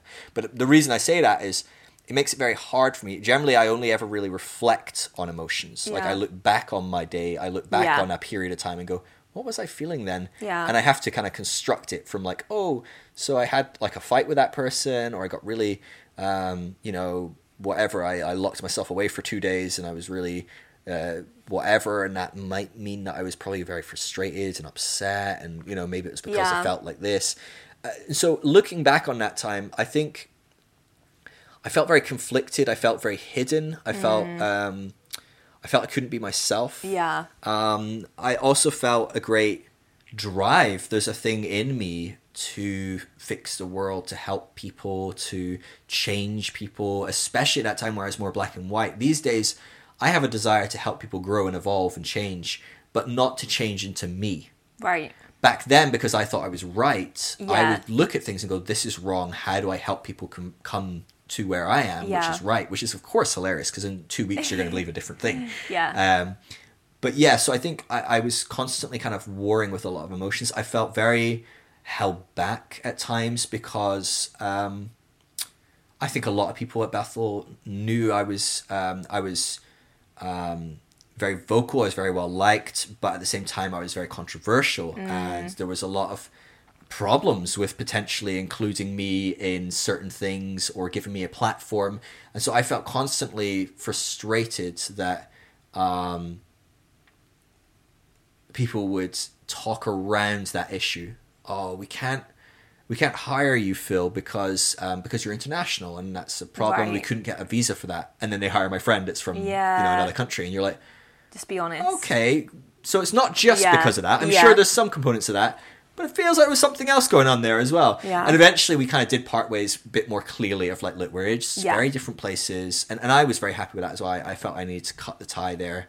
Because I had started to travel and speak. I'd always, in that season where I was volunteering at Bethel, I traveled and spoke for Bethel to some Bethel churches and stuff. But I always had made that about what Bethel's message was, what they were about, what the church had asked us to speak about. Often wasn't what I was particularly interested in. I never spoke about my stuff or what I was about. It was kind of a very kind of line in the sand, that's Bethel's world, and I'm going to just do what Bethel would have. If they had anyone from Bethel show up, it would be the same sort of thing. Yeah. Whereas I was also doing my own stuff at this point, and I was starting to go to churches and do conferences. And that was more like the grace kind of Exactly. message, this right? is people that are reading my blogs or listening to a podcast. I had a podcast many moons ago. I don't know if you'll ever find any of the messages on that. Have you deleted them all? I haven't deleted them, but I think I just stopped paying for certain hosts or things like that. And some people might have downloaded them. They might be somewhere. If you look hard enough, there's plenty of messages on church websites from when I visited and spoke or whatever. But I wouldn't recommend it. The vast majority of people listening to this or watching this are not going to be in that place where they'd find that particularly helpful or interesting. But yeah, so when I was going to those places, I was very conscious of like, okay, what are they wanting? They're wanting the Phil that wrote this blog or whatever. They're not wanting someone from Bethel. Sometimes there was an overlap, of course. And I had to constantly walk that line of like, how do I respect Bethel and not whatever. When I left Bethel, I just drew a line in the sand and I said, anyone that wants me to come who also knows that I'm from Bethel and that's a part of that, I just didn't go. I said, look, I'm not going to go to you if you're wanting me because I was at Bethel. I just thought there's too much of an ethical question there of like, am I using my Bethel connection to try and build my own thing? And and there's yes and no's and pros and cons to how you could construct an argument around that and whatever, but I just thought this is just too messy and it's much cleaner to draw a line in the sand. So I only did my own thing from then on. And so that was much easier to go about than when I was at Bethel. And so leaving Bethel was a really helpful thing for me and a healthy thing for me. It allowed me to really flourish and just do what I wanted to do, which of course, because I was deconstructing, was not fully who I was or what I wanted. It was finding a middle ground between me and you, because where you're at, if I teach there, I'm going to die. And actually, what am I helping you? I'm just patting you on the back for believing what you already believe, which is, in my opinion, not particularly that helpful or healthy or whatever. But if I teach you where I am at, it's going to go disastrously. So I need to find some sort of mechanism to help you move from A to, I would say Z back then, but probably from A to D or something.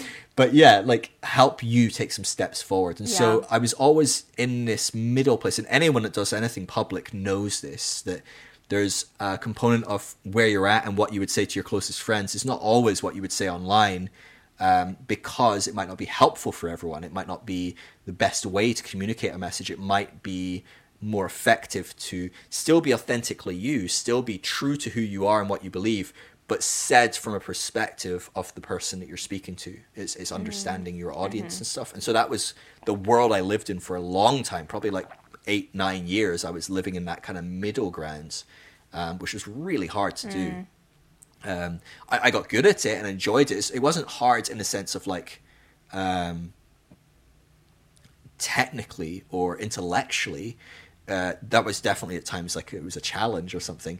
But what was hard about it was the emotional component of like spending 180, 200 days a year around the world in different churches and different homes, talking to people, and there being a component of they don't really know me, and I can't really let my hair down. I can't really tell you what I think about these things. I'm constantly watching my words and saying what is helpful for you on this journey. That was a challenging component. But to be honest with you, it's what brought me here. If I hadn't gone into those places, if I hadn't stayed in the church and worked in the church, I wouldn't have found so many people that were deconstructing. I don't know if I would have found validation for my own journey. I didn't know people that were deconstructing outside of people I bumped into when I went on these trips, and I would stay at someone's home and they're like, that message you preach, I like that. I really like it. Would you say it's like this, or could it be said like this? I don't tell my pastor I said this, but what about that? And they would start to see where my message might go, and they would go, that's kind of where I'm thinking as well. Or they might see that there was a bit more safety with some uncertainty or asking a question here or there. That there was some permission given in a sermon or in a conversation that when behind closed doors, when you went out for a meal or when you went to stay at someone's home and you went back to their house, they would be like, can I ask you a question? And you'd start to realize that all over the world, there's thousands upon thousands upon thousands. I mean, there's millions, of course, of these people that are deconstructing, and there's no safety for them. There's no one, they don't know anyone they can turn to. This is like close to 10 years ago now. It's about 8 years ago that I really started seeing this phenomenon more and more. And it was probably because I changed, not because anything else changed. I think this has been going on for a lot longer. But people didn't know. They didn't have words for this. They didn't have the evangelical, deconstructing, all these terms. Even today, most people don't have these terms when it starts. Yeah. You just stumble into this world and go, oh my God, thank God there's a whole world of people doing this. Or you're just like, I'm backslidden. Yeah, well, exactly. If you don't have the words, yeah. you're going to take the Christian side of it, which is backslidden, apostate, heretic. Yeah. They're not the most positive list, are they? No. And so, I think that's the beauty of it, is I started to see this, and I think we did this in the first round, or when we lost the recording, but we talked about like how I ended up becoming a leader in this kind of space. Like, it just was natural. The more people I talked to, there was like, oh my God, there's like thousands of people in this place, and no one's quote unquote pastoring them. There's pastors for people that are conventional Christians that are doing fine, and maybe they're not doing fine. Maybe their wife's sick, but they need a conventional answer to their conventional Christian framework for their conventional kind of world view in this particular hardship or something. But there's no one for when you go, I'm not sure if I believe in Jesus anymore, or is God really a guy? Like, can God be a woman as well? Or is God beyond masculine, feminine concepts? There was no one there for them to ask that. And I was like, oh my gosh, well, surely in a world where there's millions and millions of people, more than 1 million people in America every year are starting to deconstruct and de-church and leave their kind of like traditional concepts of faith. Let alone the rest of the world. Let alone the rest of the entire world. That's like 1 million people. And I'm like maybe helping like, at this point, like a few hundred of them. Yeah. I'm like, I hope I'm not the only person, right? I'm like, Jesus, I'll die overnight. Yeah. So, do you think there was no one else doing it back then? No, there was loads of people were doing this. Even like you think of someone like Rob Bell. Yeah. Who was very vocal, very like, wow, like he had a big fall from grace, but he had his podcast, he was helping people. Yeah. And, I mean, obviously that's quite new as well, actually. It's only about 5-6 years old, I think he's been doing that. But like, there were different people that were doing this. Like Rob's writing a book called Love Wins. That's speaking to people that are deconstructing and asking big questions. It's not speaking to conventional Christians as much. There was loads of people. I've talked to people on my podcast that are like, oh yeah, I started talking about this and writing about this like 15 years ago. And I'm like, oh my God, where were you when I needed you? And so I think the difference is that we're just seeing more and more community grow. I mean, this is when we talk 15 years ago, that's like the very cusp of the beginning of like Twitter and Facebook and stuff. That's like, true, yeah. We didn't Social have media, these like amazing tools, as much as they're terrible tools as well. Yeah. We didn't have these tools like Instagram and Facebook to kind of bring us together around topics and hashtags. And so I think there were people doing this. I just think there wasn't a space like there is today. Yeah. And even now, I mean, there's a thriving community. There's loads of people doing this, but it's not enough. We need more people having this conversation, more people standing there going, I will make space for you. Come and talk with me, process with me. Like, most of what I do day in, day out is just listening. All I do is just listen to people tell their story and just say, that sounds horrible. That sounds terrible. I'm really sorry that you're going through that. That's basically my job. Like, I occasionally will say, I understand what you're saying there. I've talked to other people that are going through this. Your situation is very unique, but actually in a lot of ways it's very similar. And so many other people are going through a similar thing. You're not alone in this. The power of that is very simple from my end, right? My job is not hard in a lot of ways. But the power of that to the person hearing it, oh my God, like, because you do feel alone. You do feel one off. You do feel like an absolute insane person. You do feel backslidden and heretical and God's forsaken you and like whatever it might be. We need more people doing that for sure. And so why I'm doing this is because there's a desperate need for it. But I just kind of grew into it. Yeah. And I said in the other recording as well, I keep mentioning the other recording. Sorry, guys, it's gone. Well, it's just there's one a side really, of it. really bad version. It was like your microphone where you were loud and I was quiet, which maybe is a better mix. But I said in that other one, I think there is a component within my makeup, my personality, where I am a big personality. I do naturally tends to, in a room, just kind of jump in and make a big statement and be the center of attention. And sometimes I hate that, but most of the times I probably love it, right? And so there is a part of my ego that naturally tends towards the stage, the leadership, the whatever. Is that part of your Enneagram? Is that apparently, yes. Really? I'm not strong enough on the Enneagram, but people that are on that, like, apparently my strongest one is 8, which is like, it's to do with like challenging, but it's also to do with protecting others. And but yeah, I think there's a big part of that. From 5 and a 3 as well, my next two. So if you've got the 3, you've got the heart, the gut, and the mind. Is kind of how the 3 are broke. Those are my main ones, and I think with that mix, it does. Yeah, I don't know. I'm not sure. I'm not very good on the Enneagram. But like, I definitely, I'm certainly wired to challenge, to speak out. And I think, generally speaking, that puts me in front of other people. Because, like it or not, I might not be the best person to be there and noticeable. But because I'm speaking out against people that are saying wrong things, or speaking out against wrong theology, or challenging the church, because I'm doing that publicly, people notice it. Yeah. They go, oh, this guy knows what he's talking about. Yeah. I don't know what I'm talking about. I'm just doing it. I'll just do what I can.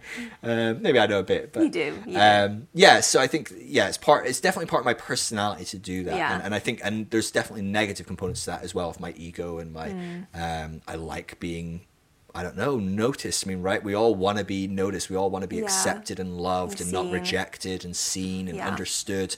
And a lot of that is wrapped up in that for sure. I'm slowly, a lot of that is dying, and a lot of that is becoming more healthily formed and shaped. But there's certainly some negative components or toxic components of that still alive and well, I'm sure, within me. I think it's just a natural part of growth, isn't it? Yeah. So so I took your one question from you there. No, it's great. In that You've ticked off 2 questions. I was just remembering, so this would lead into that really well. And it was natural, a good natural flow, so that's great. This re-recording, it was 2 hours. It's going to be like an hour by the time we end. So, just backtracking a little bit, you got divorced, didn't you? Was that... And I got married. We didn't even bring up the fact I got married. No, I think we did. Oh, did we not mention that? I think we mentioned that in the first part. So you got married and you got divorced. Yeah. And people were asking, how did you make peace with your divorce? So do you want to talk about that? Yeah, I think I got married in the midst of being very fundamental and quite certain in a lot of ways. And I was deconstructing in some ways. I'd started to unravel in a little bit. But on the whole, I was still in that Bethel world. I got married to someone else that was very wrapped up in the Bethel world. Yeah. She was in Scotland. I was in the US at the time. And we met when I went back home. We got married like a few months later. So you met, did you meet rapid. When you were actually in different places? No, we met when I came back to Scotland. Oh, okay. And then you had to go back. And then I had to go back. Yeah. And we did long distance. Yeah. And then I came back, I think, like a few months later, and we got engaged. And then I went back, and then we came back and I got married. And then we both went to America. It's very back and forth. Yeah, so did you a lot of long distance. Did you not have much time then actually in the same place before you... That's really interesting. I would say, I mean, collectively, over that year, we probably collectively... were together for about 4.5 months. So I mean, it was still like a decent chunk of time. Yeah. But not long, it's not really, a lot. to be getting married to somebody. Absolutely. But in this world, you get married to people you barely know. It's just a normal thing. And it's, and even like, there's so much wrapped up in this where neither of us were really ready for this type of relationship, and this level of relationship. And I have to say, Sarah is amazing and was amazing and was a great wife, amazing person.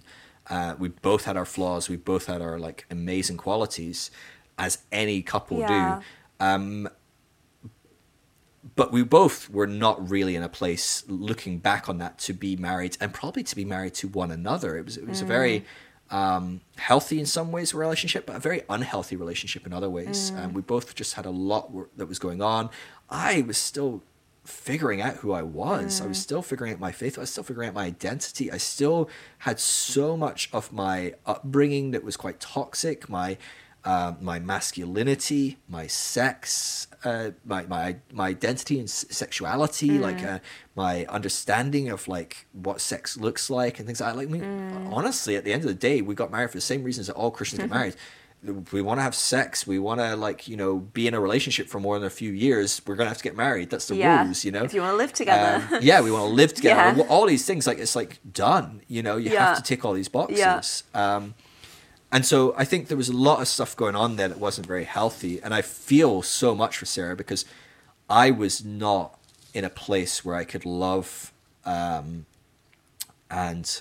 be in a relationship, a partnership with another woman in a healthy way, because I still had so much sexism. I still had so much patriarchy in the way I thought and interacted. And even when the marriage came to an end, it came to an end because Sarah basically said, look, I don't think this is working and I want to leave. I want it to be over, you know. And we'd done a bit of therapy and different things, but she was just like, it's not working. I want out. And I really fought that. But looking back, I didn't fight it because I loved her. I didn't even fight it because I wanted to be with her. Maybe because I wanted to be with her, but why did I want to be with her? Not because I loved her, not because I wanted to spend my entire life with Sarah. I fought it because of my ego, because of my identity wrapped up in that story, the marriage, the relationship. I fought it because it's like a failure, maybe. Yeah, I failed God. I'm a failure. What will other people think? Because I'm in ministry. People don't look on people that get divorced well in ministry. That's a failure. That's a whatever. Like, so there's so much ego, and the fact, looking back, I'm like, God, that is a great sign that you should leave that relationship, right? Like, of course. And how many relationships? I mean, we've all had relationships where we look back and go, oh my gosh, that was just unfair that I tried to make that work for so long. It wasn't fair to the other person, never mind to me. And so I look at that and I just like, gosh, I'm so glad she kind of came to that point. But for me, I really fought that. I really struggled with it. I really warred with it. It was a really painful. I was about a month, 6 weeks of real agony, real pain, waking up in the morning just wanting to go back to sleep, because at least when I was asleep, I wasn't in pain. I mean, it was just like horrifying. Didn't eat, was just upset all the time, just was not in a good place. And it's only through kind of like contemplation, reflection, that I realized, wow, this is all me. It's all my ego. Everything about this is me, me, me, me. Even in our relationship, I don't really know why Sarah left.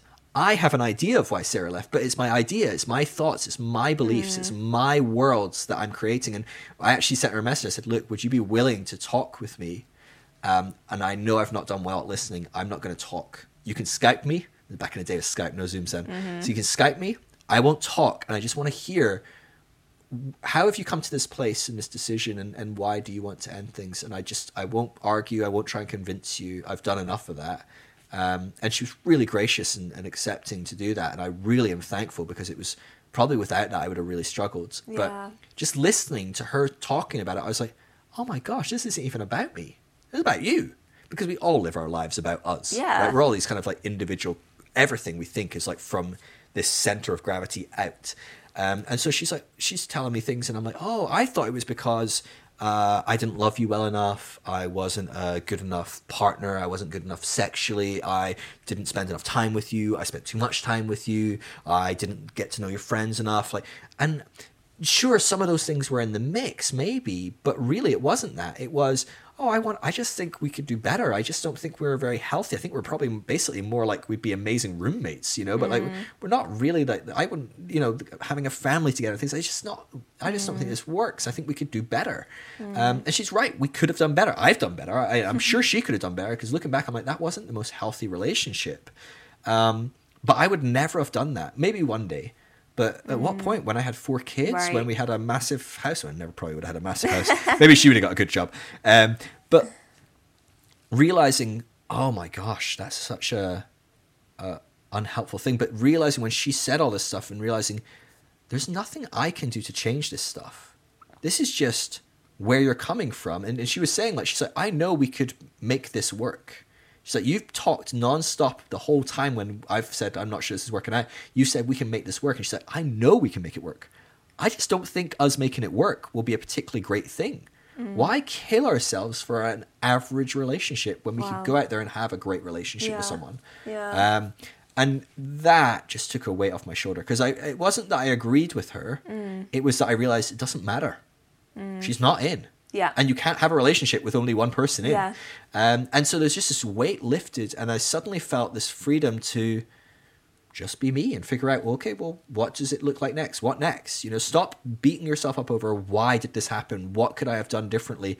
Instead of doing that, just go, okay, well, what next? Because I can't change the past, but I can change what the future looks like. And that looks like working today on my life and in my personal identity, on some of the stuff that she didn't like, maybe, or some of the stuff I don't like, certainly. Excuse me. And so, yeah, I just think that freed me up so much. It allowed me to recreate really healthy relationships, especially with females. So when I was with Sarah, before I met Sarah, I had really great female friends. I've always connected a lot as an adult with females, a lot more than males. I have friends of both, but yeah, you have some great guy friends as well, don't but you? I do really connect very closely with women generally. And for Sarah, that just she wasn't very comfortable with that, and that was okay. That was just where she was at, and that was the kind of boundaries that she needed for our relationship. But it never worked very well for me, and I really probably had a lot of resentment, hurt, and different stuff. So just to be able to rediscover having friendships with girls again, I'm like, oh gosh, this is really great. It's healthy.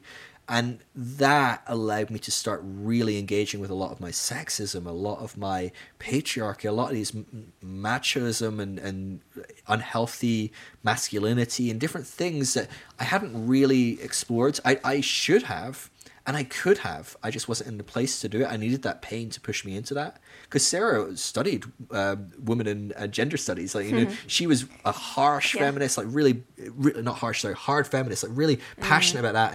And I just wasn't in a place to be able to connect with it. And it's actually only afterwards I was like, gosh, I missed an opportunity there, and I want to learn about these things. I want to grow. And so it's brought me to a place where I can be a much better partner for you. You know, our marriage is so much more healthy because of the things I have grown through that and faced that. And even how I see relationships, how I see what marriage is. Like, marriage going into my first marriage was really toxic. It was really unhealthy Christian thing of like, you know, I'm the husband, you're the wife. Like, we have these roles that fit this term, and marriage has to happen. Like, we could not be married and we'd have just the same relationship. Right. It's a term. It's a bit of paper. Yeah. I love getting married. I loved our wedding day. But that's irrelevant to us, like where we're at, you know? Whereas before, that was a thing, and it was a thing to preserve and protect and uphold. And there was so much behind that, and there's so much connotation behind, like, oh, I'm a married person. Now I'm not in this relationship to preserve the relationship. I'm in this relationship to see you thrive and grow and flourish. And I think in a Christian relationship, that's a scary thing to allow your partner to do, because as we change, it puts pressure on the relationship. Actually, the relationship is much more comfortable if we just stay exactly the same. And that's why a lot of people would deconstruct. There's real pressure there because, well, I signed up for someone that believed the same as me. Yeah. Right? Yeah. But I think, so coming into a relationship and saying, no, I didn't sign up for you to believe what I believed. When we got married, we did not believe the same things, and we knew that. We had the same sort of framework, the same sort of ideologies, generally, core values. But we were accepting of, like, some of those might change. That's okay. It's a good thing. And so it's just a very different position to hold a relationship. It's much more open-handed. It's not, I'm not jealous if you speak to another guy. I'm not scared. Or I was quite jealous and intimidated because I think Sarah was more free and more developed and mature than I was.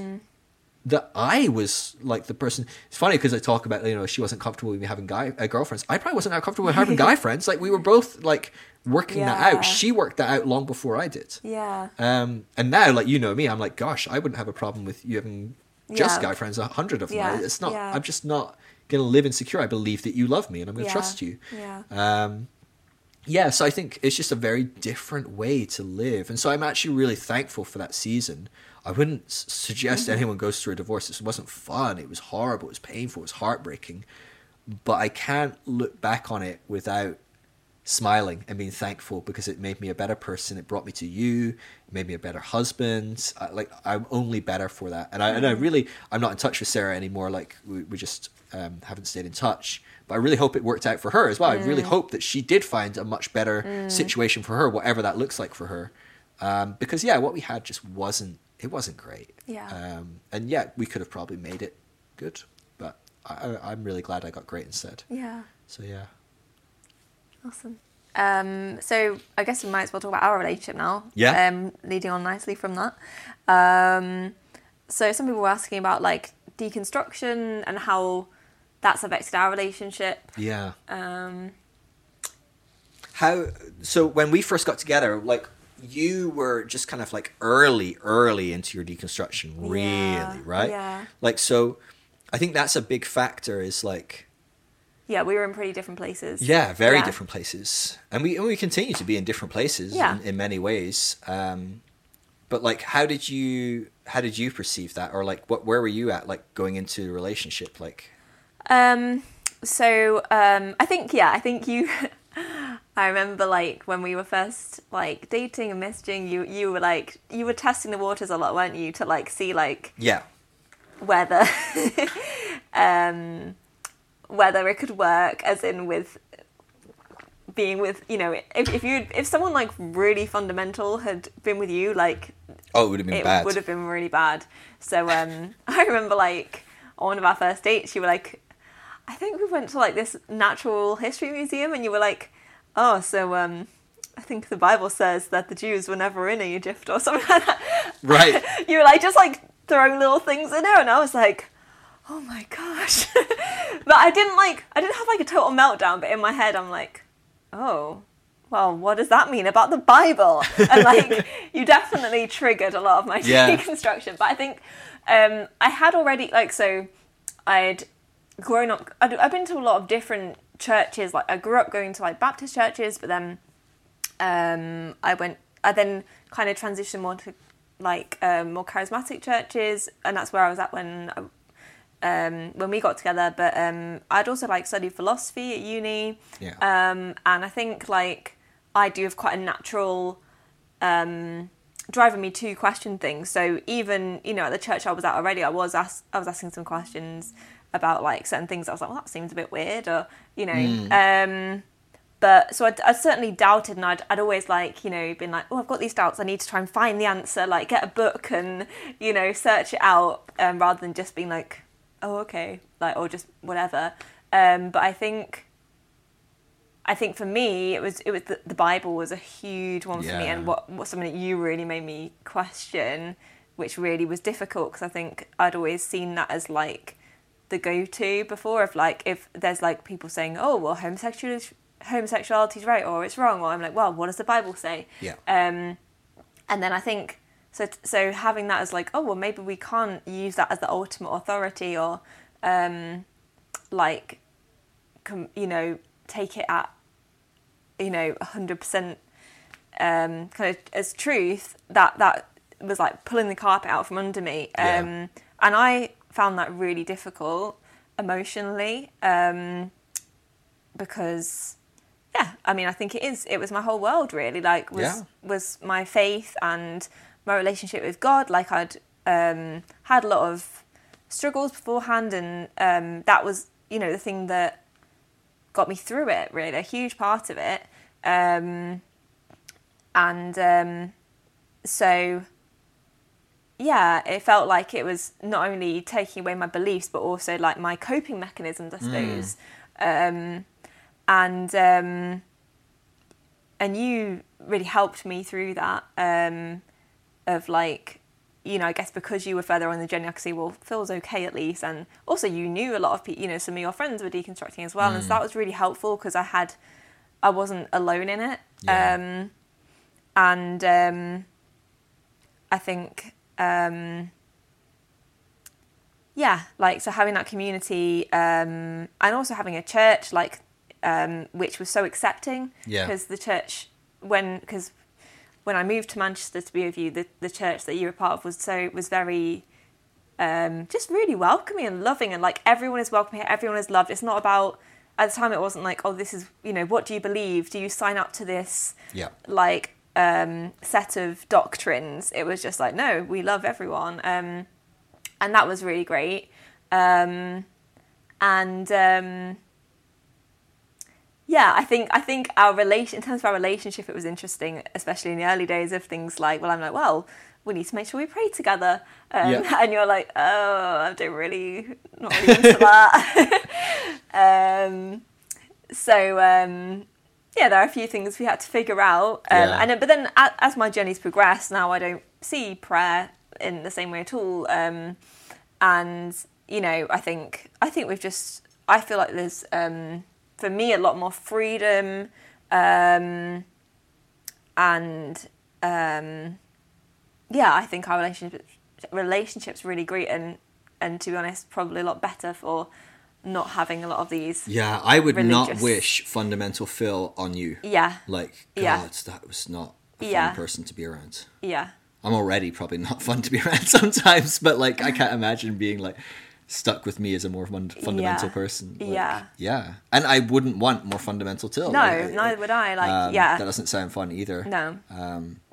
So I think it's interesting, isn't it? And it was like constantly figuring out, like, okay, there's going to be compromise in this space, right? And so like, you're like, I'm still in a place where I kind of like want to pray, and like, I want to like have some sort of, you know, you were much more attracted to church than I was. Generally, church wasn't something I was excited about. It was something that I felt passionate about. I want to be involved in a local church and trying to help them move in a healthy direction, especially because the church we were a part of, the leadership at the time was very open. They wanted people that were deconstructing and going through shifts of faith, and from a different perspective, if people were gay, they were like, please come along. We would love to have you here.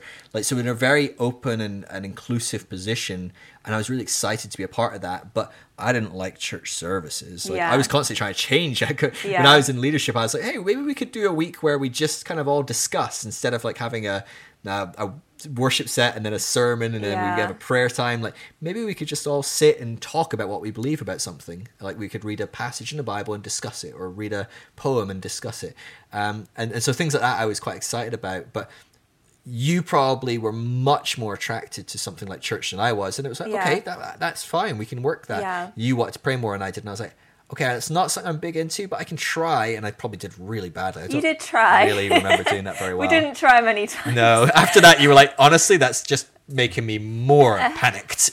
Hearing you pray is terrifying. Like, you have never been into music, full stop, like music, let alone worship music. Yeah. So, like, road trip with me is sit in silence or talk for like 8 hours, or listen to podcasts, but never really listen to music. Unless it's Hamilton.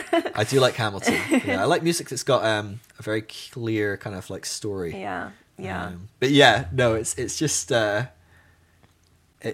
it was just finding, like, where is this person at and how can I love them well in that place? And you've had to do that for me just as much as I have you. It's never been a thing of like, oh, well, I'm further along in deconstruction and therefore I need to hold space for you and, you know, wait for you to catch up. No. Not at all, really. At the same time, you've constantly had to go, oh my gosh, like, Phil is in a totally different space and I need to figure out how I can kind of help him and meet him somewhere in the middle as well. And so it's been very give and take on both parts, for sure. Yeah. And I think everyone goes through that to different degrees. And in some ways, it would have been really nice if we started deconstruction at the same time, and you know, we could have gone through a lot of those things in the same way. But in other ways, it's been really nice that there's been a disconnect in the timeline because like you said, you've been able to look to where I'm at and go, oh, it's going to be okay, maybe. Or at least have friends and go, gosh, those friends are okay. Okay, that's fine. It's not so terrifying. Or maybe I can go, oh, that's a particular question you're worried about. Here's a podcast you could listen to. Or here's a book. Like maybe that might encourage you. That's my answer to everything, a book or a podcast. Another interesting thing I think for me was that because I think in general I really like having certainty, and it just makes me feel safe and in control of. I'm like, oh, I know this is how it is, and I remember like particularly in those early days when I had a question of like, you know, well, is there a heaven or not? And I would really take everything you said at such faith, like. You're the authority on this, you know everything because you're further on this, and you do talk with such, you know, you've read so much and you talk with such confidence, and obviously now I've you've learned to I appreciate that most of that's just bullshit. Yeah, but no, not bullshit, but like I think that was an interesting process for me of like learning to embrace uncertainty and mystery, while also being like, oh, Phil has some really good thoughts on this, but it's not like he knows absolutely at all. And and half the time when I give you an answer, it's not what I even think. Yeah, it's just me going, oh, I've been thinking about this recently, and this is quite an interesting idea. Yeah, like, and I'm like, so here's an answer. Like, I'm like, wouldn't that be interesting? And I'm quite different to you, where I engage with things quite intellectually. You engage with things quite emotionally. So if I can kind of go like, you're like, oh, what do you think about the afterlife? Like, maybe there is no afterlife. I don't know. Like, that'd be interesting, wouldn't it? And or what if we all are the same person, but we just, when we die, we our consciousness is transferred into another person. I don't know. You know, it's come up with like crazy philosophical, theological ideas. And I can engage with that and be like, that's an interesting idea. Huh, interesting. How would that work? And I can just play with that. And it doesn't cause me to get scared or upset or whatever. But for you, I mean, you study philosophy, you can engage intellectually with others. It's not, you're not smart. Yeah. It's that when you do, it has a very real emotional impact. And so it's not as easy for you to do that or as fun to do that. Yeah, exactly. I'm like having a internal crisis. Yeah. So then in those kind of conversations early on, when I was aware of that, I would have these kind of conversations because that's how I do the conversation. Like I'd be like, oh, maybe this, maybe that, maybe this. Not and then I would you need a certain like, answer. You'd suddenly look over and I'm like in tears. Yes. And you're like, oh shit. Yeah, exactly. I've just like broke Tilly. Yeah. I mean, so there was constantly figuring out what people need, because I think as well that was I do this day in, day out, help people deconstruct, but it was a whole nother level of being so close to someone as they did it, realizing people deconstruct differently. Yeah. People are deconstructing different things in different ways, and they need different tools and answers along the way that help them in their worldview and their need for safety or certainty or rationality or whatever it is that they're needing in that time. I think that really helped, having someone so close to me go through this. It helps you maybe to understand what people go through more. Yeah, and empathize with it on a whole nother level. I mean, a lot of my friends have gone through this. You know, I mean, the church that we were a part of, a huge portion of that church ended up deconstructing. Walking alongside a lot of them helped a lot as well in that empathizing on a whole nother level, because it's one thing to like meet someone when you travel and talk to them, or talk to people on Instagram or Facebook or something like that's helpful and it's beautiful, and I absolutely love that, but it's a lot harder to empathize with someone over a text than it is to try and talk to a best friend as they weep right next to you because they're losing God, or you're like, oh my God, this is like way more emotional than that text I sent when I was having the same conversation with this guy called Greg, or like that was a different conversation. But that's probably how Greg felt. You just weren't aware of it. No. And it's, in my defense, it's hard to pick that up on a text without some emojis. Should we talk about church? Let's do it. Like, I know we have talked about church, but particularly like over the last few years, like being part of, we were part of that church, and how did you find that being part of the church whilst deconstructing and being a leader as well? Like, how did you find that? Tricky at times, for sure. Yeah. Like, I think there's different thoughts on how people should engage with church. I get one of the most common questions I get asked is, should I be leaving my church? Like, I'm deconstructing, should I leave my church? And like, we know that 32% of people that deconstruct are still going to church, and that number drops off as time goes on. Right. So as time goes on, as people mature in their deconstruction, they're less likely to be attending church. But people still do attend church. Like, people that have been deconstructing for years, decades even, still go to church. Some of them, 10, 15% of them are still attending at least once a week. I think it's really important that people contextualize where they're at and look at their life individually and go, what's going on? People that have trauma wrapped up in church, pain, real suffering. Maybe one day it might be healthy for you to go to church, but right now you probably need to distance from church and heal and prioritize that. So I say that before I say where I was at, because I don't want people to build a model out of where I was at. But for me, I really felt I wanted to be a part of seeing, can church change? Can we evolve and grow? And is there space for church to become something more beautiful, more inclusive, more loving than what it has been in the past? And of course, we were so lucky that the church I was a part of was phenomenal. It was a really inclusive and loving place, and it's amazing in a lot of ways. And the leadership there really loved me. They really accepted me. They really gathered around me and my journey, my vision, what I wanted to do. They really, even when they didn't understand what I was doing, it was really hard. I mean, I've had many conversations with them going, I don't get what you're doing. Can you help? When they did kind of have, even the fact they would have that conversation, they want me to help them understand me. Not they don't understand, they want me to change. That was never on the table from the pastors there. They were always going, we really believe in you, and we love what you're doing and how you're trying to help people, and we want you to be a part of our community. We want you to speak into it. We want you to be on the senior leadership team and help like shape what that looks like. That was part of that process. And so that was beautiful, and I really loved that. And I do think we saw amazing changes, and I think that's why a lot of people in that church ended up deconstructing and eventually stepping outside of the church, was because they felt safe and had a safe space to do so. The challenge was a lot of people in that church weren't interested in deconstructing, and that made it really complex because you had this very broad spectrum of people in a very different place. And so you're looking from spiral dynamics, you're looking from blue all the way through to green, maybe even some yellow. Yeah. There's a whole spectrum there of very different worldviews, very different ways of engaging with faith. And what's happening is, as you keep that open for everyone, it's beautiful and great, but it's actually really scary for people that are at earlier stages that are looking for very different expressions of faith. They want something a bit more black and white, a bit more fundamental, and maybe a bit more exclusive. And I know a lot of those terms have negative connotations, but they can be very positive based on where you are. And so I'm not even saying that's a negative thing. Yeah. And so at times it was really challenging and really difficult. And you know me, I was constantly walking a tightrope of like, how do I love people where they're at? How do I be authentic to myself? I'm not being disingenuous or lying or not being myself, but I am being careful with how I say that. I am being careful with who I present certain things to, or how I present certain things to certain people. And if I'm going to share a message, I'm going to do it very carefully. Still, 9 times out of 10 cause problems for some people. But I actually did. I put hours. I mean, I put dozens of hours a week into loving that community well, investing in that community, doing what I could.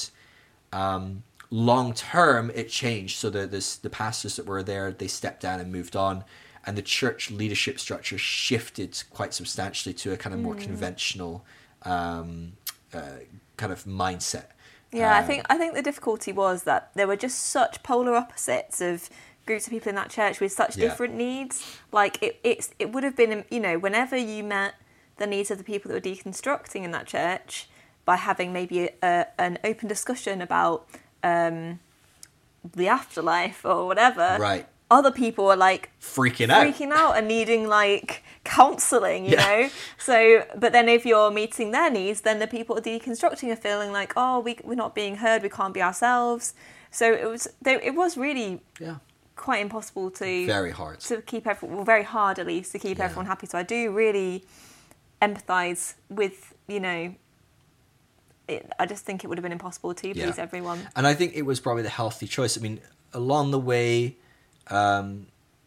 we bounced around and we really were torn about how to be involved and how to what even future church might look like for that community. But I think along the way it came to the point where there was a group of people that had moved on in their faith and the way they framed their spirituality, that honestly, if there wasn't a church, they'd be okay. Yeah. They'd be absolutely fine. Yeah. So yes, they'd like church to exist in that space, and they'd like it to be a certain way, but even if it didn't exist, they'd be okay. Yeah. Whereas this other group, their faith was intrinsically woven into this church, and This without specific church. and this specific church being a specific way even, and so there was an element of like, actually probably the healthiest thing that could happen for that church is for that to be the thing that it kind of structured around, and that's what naturally happens. Yeah. And I think after that, we kind of talked with the leadership. I had meetings with the leadership and said, look, where are you at? Like, it feels like that's the direction you're moving. Are you trying... is your goal to move back into a place of a bit more certainty, a bit more kind of black and white, kind of like this is where we're at? And they were like, yeah, that's really what we're looking at. And I was like, I think that's the right decision, which is fascinating. I think a lot of people listening to this will be like, what? Shocked, yeah. But I think when you understand things like spiral dynamics, when you understand things like human development, and you realize that certain people are not going to go from A to N. They need to go to A to B. And then on to C. And the fact that I'm at N doesn't mean that N's the end, right? We're all moving towards Z. So even then, it's not even that thing. Yeah. And then even then, it's not this hierarchy that ends better than A. Right. Even. It's all a journey, right? A baby is not worse than a toddler, and a toddler is not worse than a teenager, and a teenager is not worse than an old person. Yeah. These are just different stages of being a human. Yeah. And so I think recognizing, there's people at a different stage than me, and they need something different. And actually, I can get what I need somewhere else, and it's really unfair for me to be constantly trying to drag people into a place where they're not ready, and actually it's causing them pain and suffering. So I think on the whole, I think a lot of people were upset, a lot of people got hurt. Like, of course, in any kind of church relationships, that's quite natural and inevitable. But I think on the whole, it was the right thing that happened, and it was the right thing for us, certainly, to kind of transition out of that. I mean, even as much as a year and a half, 2 years before then, I'd kind of stepped out of quite a few leadership roles. And certainly by that point, I'd stepped out of all leadership roles, because I had already kind of said to the church, like, look, I'm very publicly being this person. Even the fact that I was very publicly posting about deconstruction, about the church globally, that's such a problematic component where you're trying to be very sensitive to someone in person. So you go to a church where this person is very conventional, very conservative, very rigid in their beliefs. I can sit down with them and have a great chat all day, and I can talk to them, I can pray for them, I can encourage them, I can give them a Bible verse, I can, engage with them where they're at. But then they go home and they add me on Twitter, and they see me tweet like, XYZ the church. They're going, he thinks that about my church? Yeah. I'm like, no, not necessarily. Maybe at times. But generally, I'm talking about Christianity. My audience is different. My conversation is about a different thing. It was very hard to navigate those components as well, of being very publicly helping people that were transitioning away from that kind of life, and being day in, day out with people that were still in that place. It caused a lot of tension for a lot of people that couldn't understand that there was a line there and a different world. And also, what I'm talking about to a group of people is not necessarily what I would say to every person, or it was complex at times, for sure. I'm just aware that we haven't. I feel like I'm getting mixed up between different podcasts. But I feel like as we move on, though, surely we're definitely. I was just thinking about. We haven't massively. I don't know. Maybe we don't need to talk about it, but your kind of with your own, just how your ministry changed, I suppose, because you were very much into the grace teaching, kind of quite a Christian message, like a controversial Christian message, but nevertheless a Christian message. And then, do you want to talk about when that changed? Yeah, okay. Yeah, so I think that was... Sorry, we're going a little bit back in the timeline here, but I just realised that we haven't really... No, it's good. It's a good memory as well. I think, the grace thing was very... I mean, it was just a natural conclusion of just continually seeking out the truth, trying to figure out what is true. And the more I dove into things, the more I researched things, I was like, God, the Bible does say this. It doesn't say that. And so naturally I found other people that were saying similar things. I came across similar people like John Crowder, Joseph Prince, C. Baxter Kruger. There was a lot of people that were talking about this. But it's still at a very fundamental stage of my life. I was still looking for the right answer. And that movement is very fundamental. It's very black and white and dualistic in the way it approaches things. It's funny because it's very it's inclusive, it's it's open, it's not about legalism, but it's very legalistic in a lot of ways. They are obsessed with the Bible. You talk about the Bible in that way and it's like don't go there, or like whatever. It might be homosexuality. I mean, I don't know anyone in the grace movement that's affirming of homosexuality. I'm sure there are people, but I was probably one of the only people I knew when I was in that position. And so that was just kind of a natural it was probably the last stage of me being very black and white. And I think it was probably the most extreme of my black and white in some ways. And I think that's just naturally how it happens. We hit these ceilings where we suddenly realize, gosh, these black and white positions they don't work all the time. I'm hitting the end of this and I'm realizing, gosh, there's a lot of gray in here. There's a lot of complexity in here. The more I look at this historically, it doesn't add up. And so, I think I started to realize that some of the things I was looking at were just much more gray. There was a lot more nuance in there than I was afforded. And I think a lot of it was interacting with people as I traveled and spoke to people and realizing these conversations were much more rich and deep and more rubber hits the road as well. Like when you're just in the head and you're just reading this as a Bible verse and you're applying it to your life, it's nice and simple. And when you start talking to people and meeting hundreds and thousands of people as you travel and realizing, gosh, this actually might not work for that person who is, it's like the healing thing, right? You believe in healing and, healing works all the time and it's great. And that's great for Bill Johnson that travels and sees a healing, at least 2 or 3 healings every time he goes into a service. But if you have a mother who's dying of cancer and you're sitting with her for a year straight and she doesn't get healed and then dies, that is a different kind of experience of healing than going to a healing service every day where someone got healed. Even if it wasn't the person you prayed for, you saw someone get healed. That's going to be very encouraging and spur on that belief and help you at least be a little bit cognitive dissonance of like, it works. You can forget the times it didn't because you saw so many times it did. I think those are the kind of things that I was experiencing, was just like realizing, gosh, there's so much gray in this mix. I think traveling really opened me up to that a lot. And having an online space, an online ministry, it exposed me. So many people started sending me messages, and people that are attracted to online spaces are usually people that can't find a local space. So they were starting to have problems with their church, their local church and things like that. And so they were starting to message me and go, like, what do you think about this? Should I leave my church? Like, do you believe this? Do you believe that? I used to believe this, but I'm not so sure. And I'm starting to go, I'm not so sure about a lot of this either. A lot of the time I was in the grace message, I had deconstructed as well, and it was just the mechanism of which I worked. I still did that, but in terms of your ministry, though, it was quite a change, wasn't it? When you started.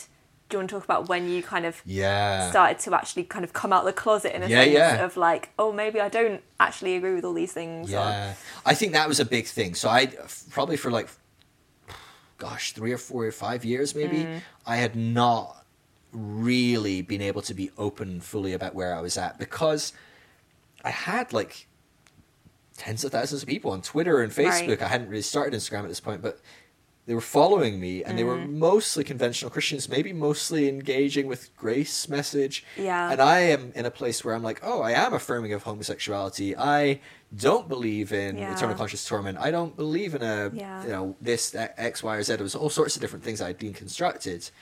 But I'm like, okay, what will people be able to handle? How do I start moving that? Maybe I start talking about the Bible and different ways to read the Bible, so that at some point people start to realize, oh gosh, I'm being very black and white about the Bible, and actually that's not the best way to engage with it. And so like just figuring out these like little baby steps. But it's just a very hard place to live a lot of the time. Like, you know me, I mean, I spend sometimes 12 plus hours a day working on these things and having these conversations and writing and chatting with people. And it's hard work when you can be yourself. It's a lot of work. it's a whole nother level when you're having to do this intellectual dance of like, where is this person? How are they placed in life, and what are they looking for, and what do they need, and how can I help them on their journey without pushing them too far, but not just settling for where they are, because I know they need to grow and help. And like, that was a constant juggle, and it got to the point where I realized there had been a season of about 5-6 years where I wanted to just take people baby step, bit by bit, because I realized if I just came out as where I was, everyone would walk away. But it got to the point where the pain point for me was like, I just have to be me. I need to just be authentically, not that I wasn't authentic before. I was honest. I was authentic. I just shaped things in a way that helped other people that I wouldn't have said that way to my best friend or to you, or, you know, like I would have been a bit more candid or said it a little more rough or to the point.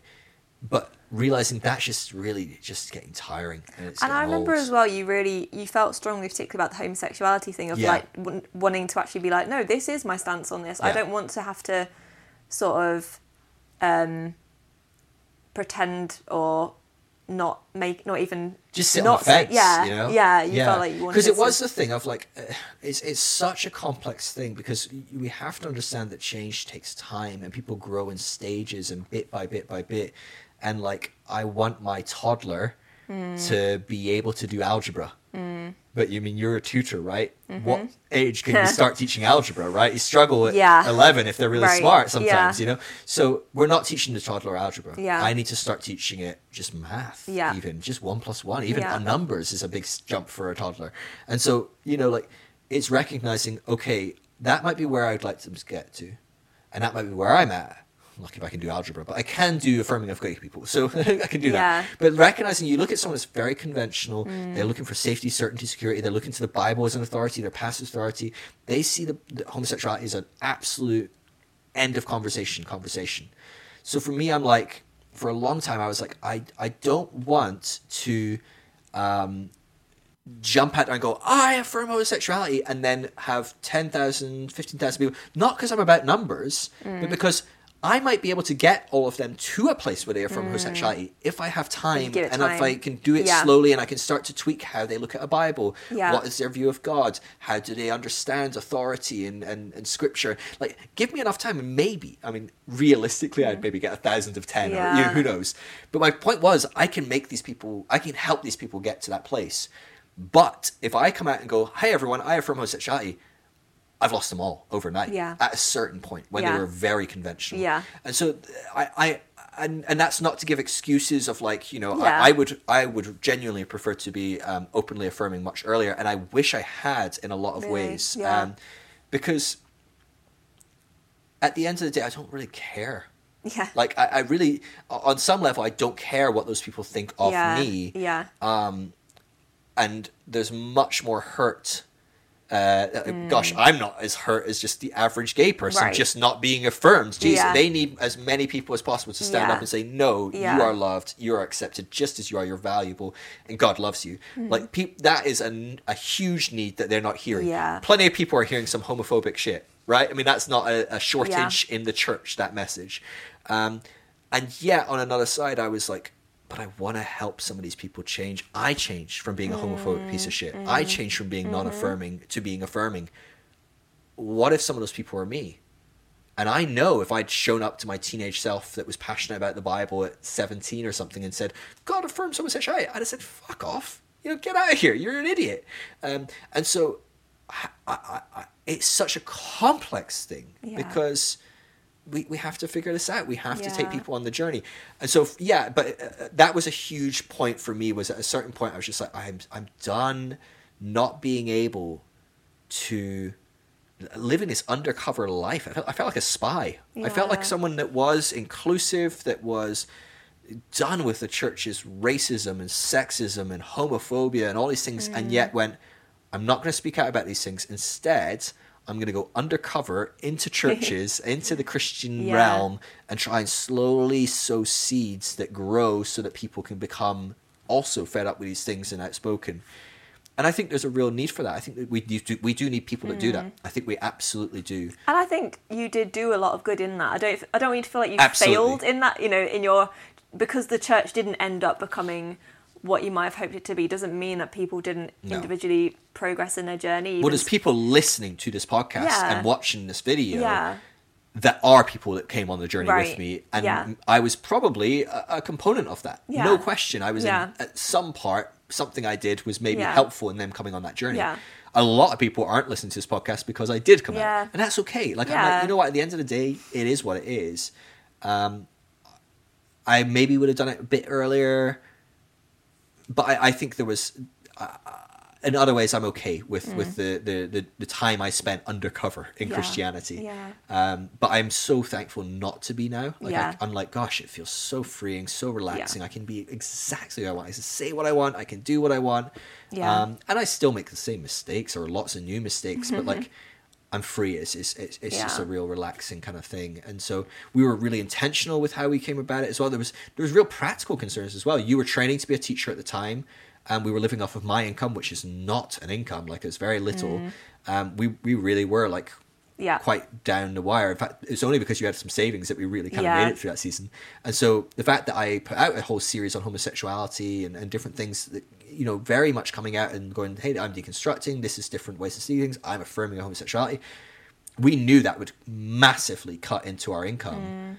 And so even that was a factor where it was like, well, I don't want to live on the street, and I don't want you to live on the street for 2 months. So let's wait 2 months and time it so that you start as a teacher and we have some income. Yeah. And so even those practicalities, and I think this is the thing when we talk about people coming out as deconstructing, there's no shame in not doing that straight away. You need to figure out what's right for you. You need to figure out what's safe for you. Some people are in their teens and they're living at home with their family. If it's not safe for you, this is like when you come out if you're gay. Yeah. If it's not right for you, there's no pressure or shame for not coming out. Yeah. And you have to figure out what's safe. Because sometimes, God, if it's not safe for deconstructing people to come out, it's definitely not safe sometimes for people that are lesbian or gay or bi or trans or whatever. Like I've not really come out to a lot of people, you know, like, hi everyone, hi Tilly's mom. Like this is probably the most public I've been in it, because there's some people I'm just like, they just don't need to know, and it's not going to be helpful for them as well. I think of like grandparents or things like that. They're not going to watch a podcast, they're not going to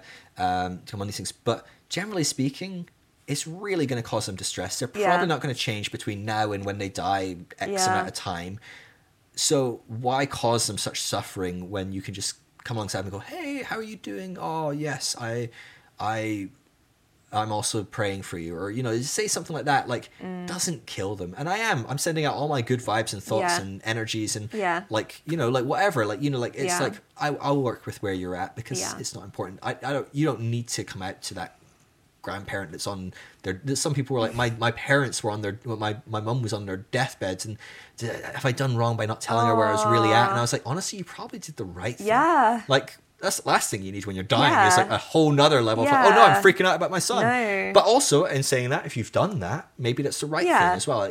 I just think this isn't there's a not formula, like a is it? rule about it. I kind of need to go to the loo. Let's pause. Can we just have a pause? Okay, I'm back.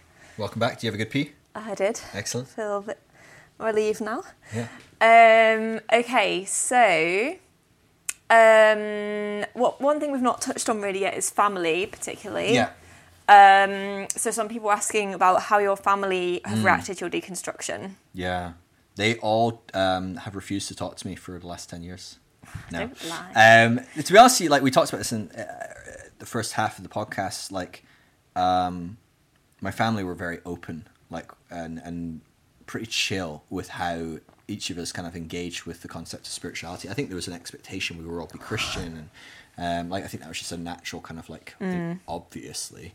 But I think on the whole, like as time's gone on, I think my parents also became even more open and flexible, just internally in their own kind of like faith, and that's reflected in how they interacted with us. My mum's passed now, but I think she certainly became more open and progressive, even leaning towards like affirming homosexuality and things towards the end, and so like she had quite a few friends that were like she had quite a few lesbian friends, and she had a trans friend, and so like, you know, I think life got on my mom and kind of helped her grow and develop in some of those areas, and challenged her in those areas. Yeah, and she just had like a lot of compassion for everyone, didn't she? She did. Like, she just she loved anyone on the outside. I think she really took the compassionate component of Christianity, of looking to the other and loving them as God. Yeah. Like, that person in front of me, I don't care if they're trans, if they're gay, if they're white, if they're black,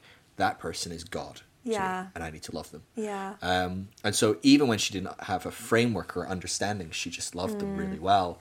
And I think my dad did that in many beautiful ways as well.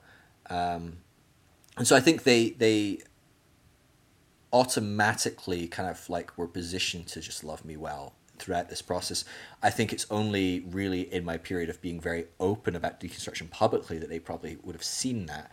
And I think really my mum probably never fully saw to what degree I deconstructed before she passed.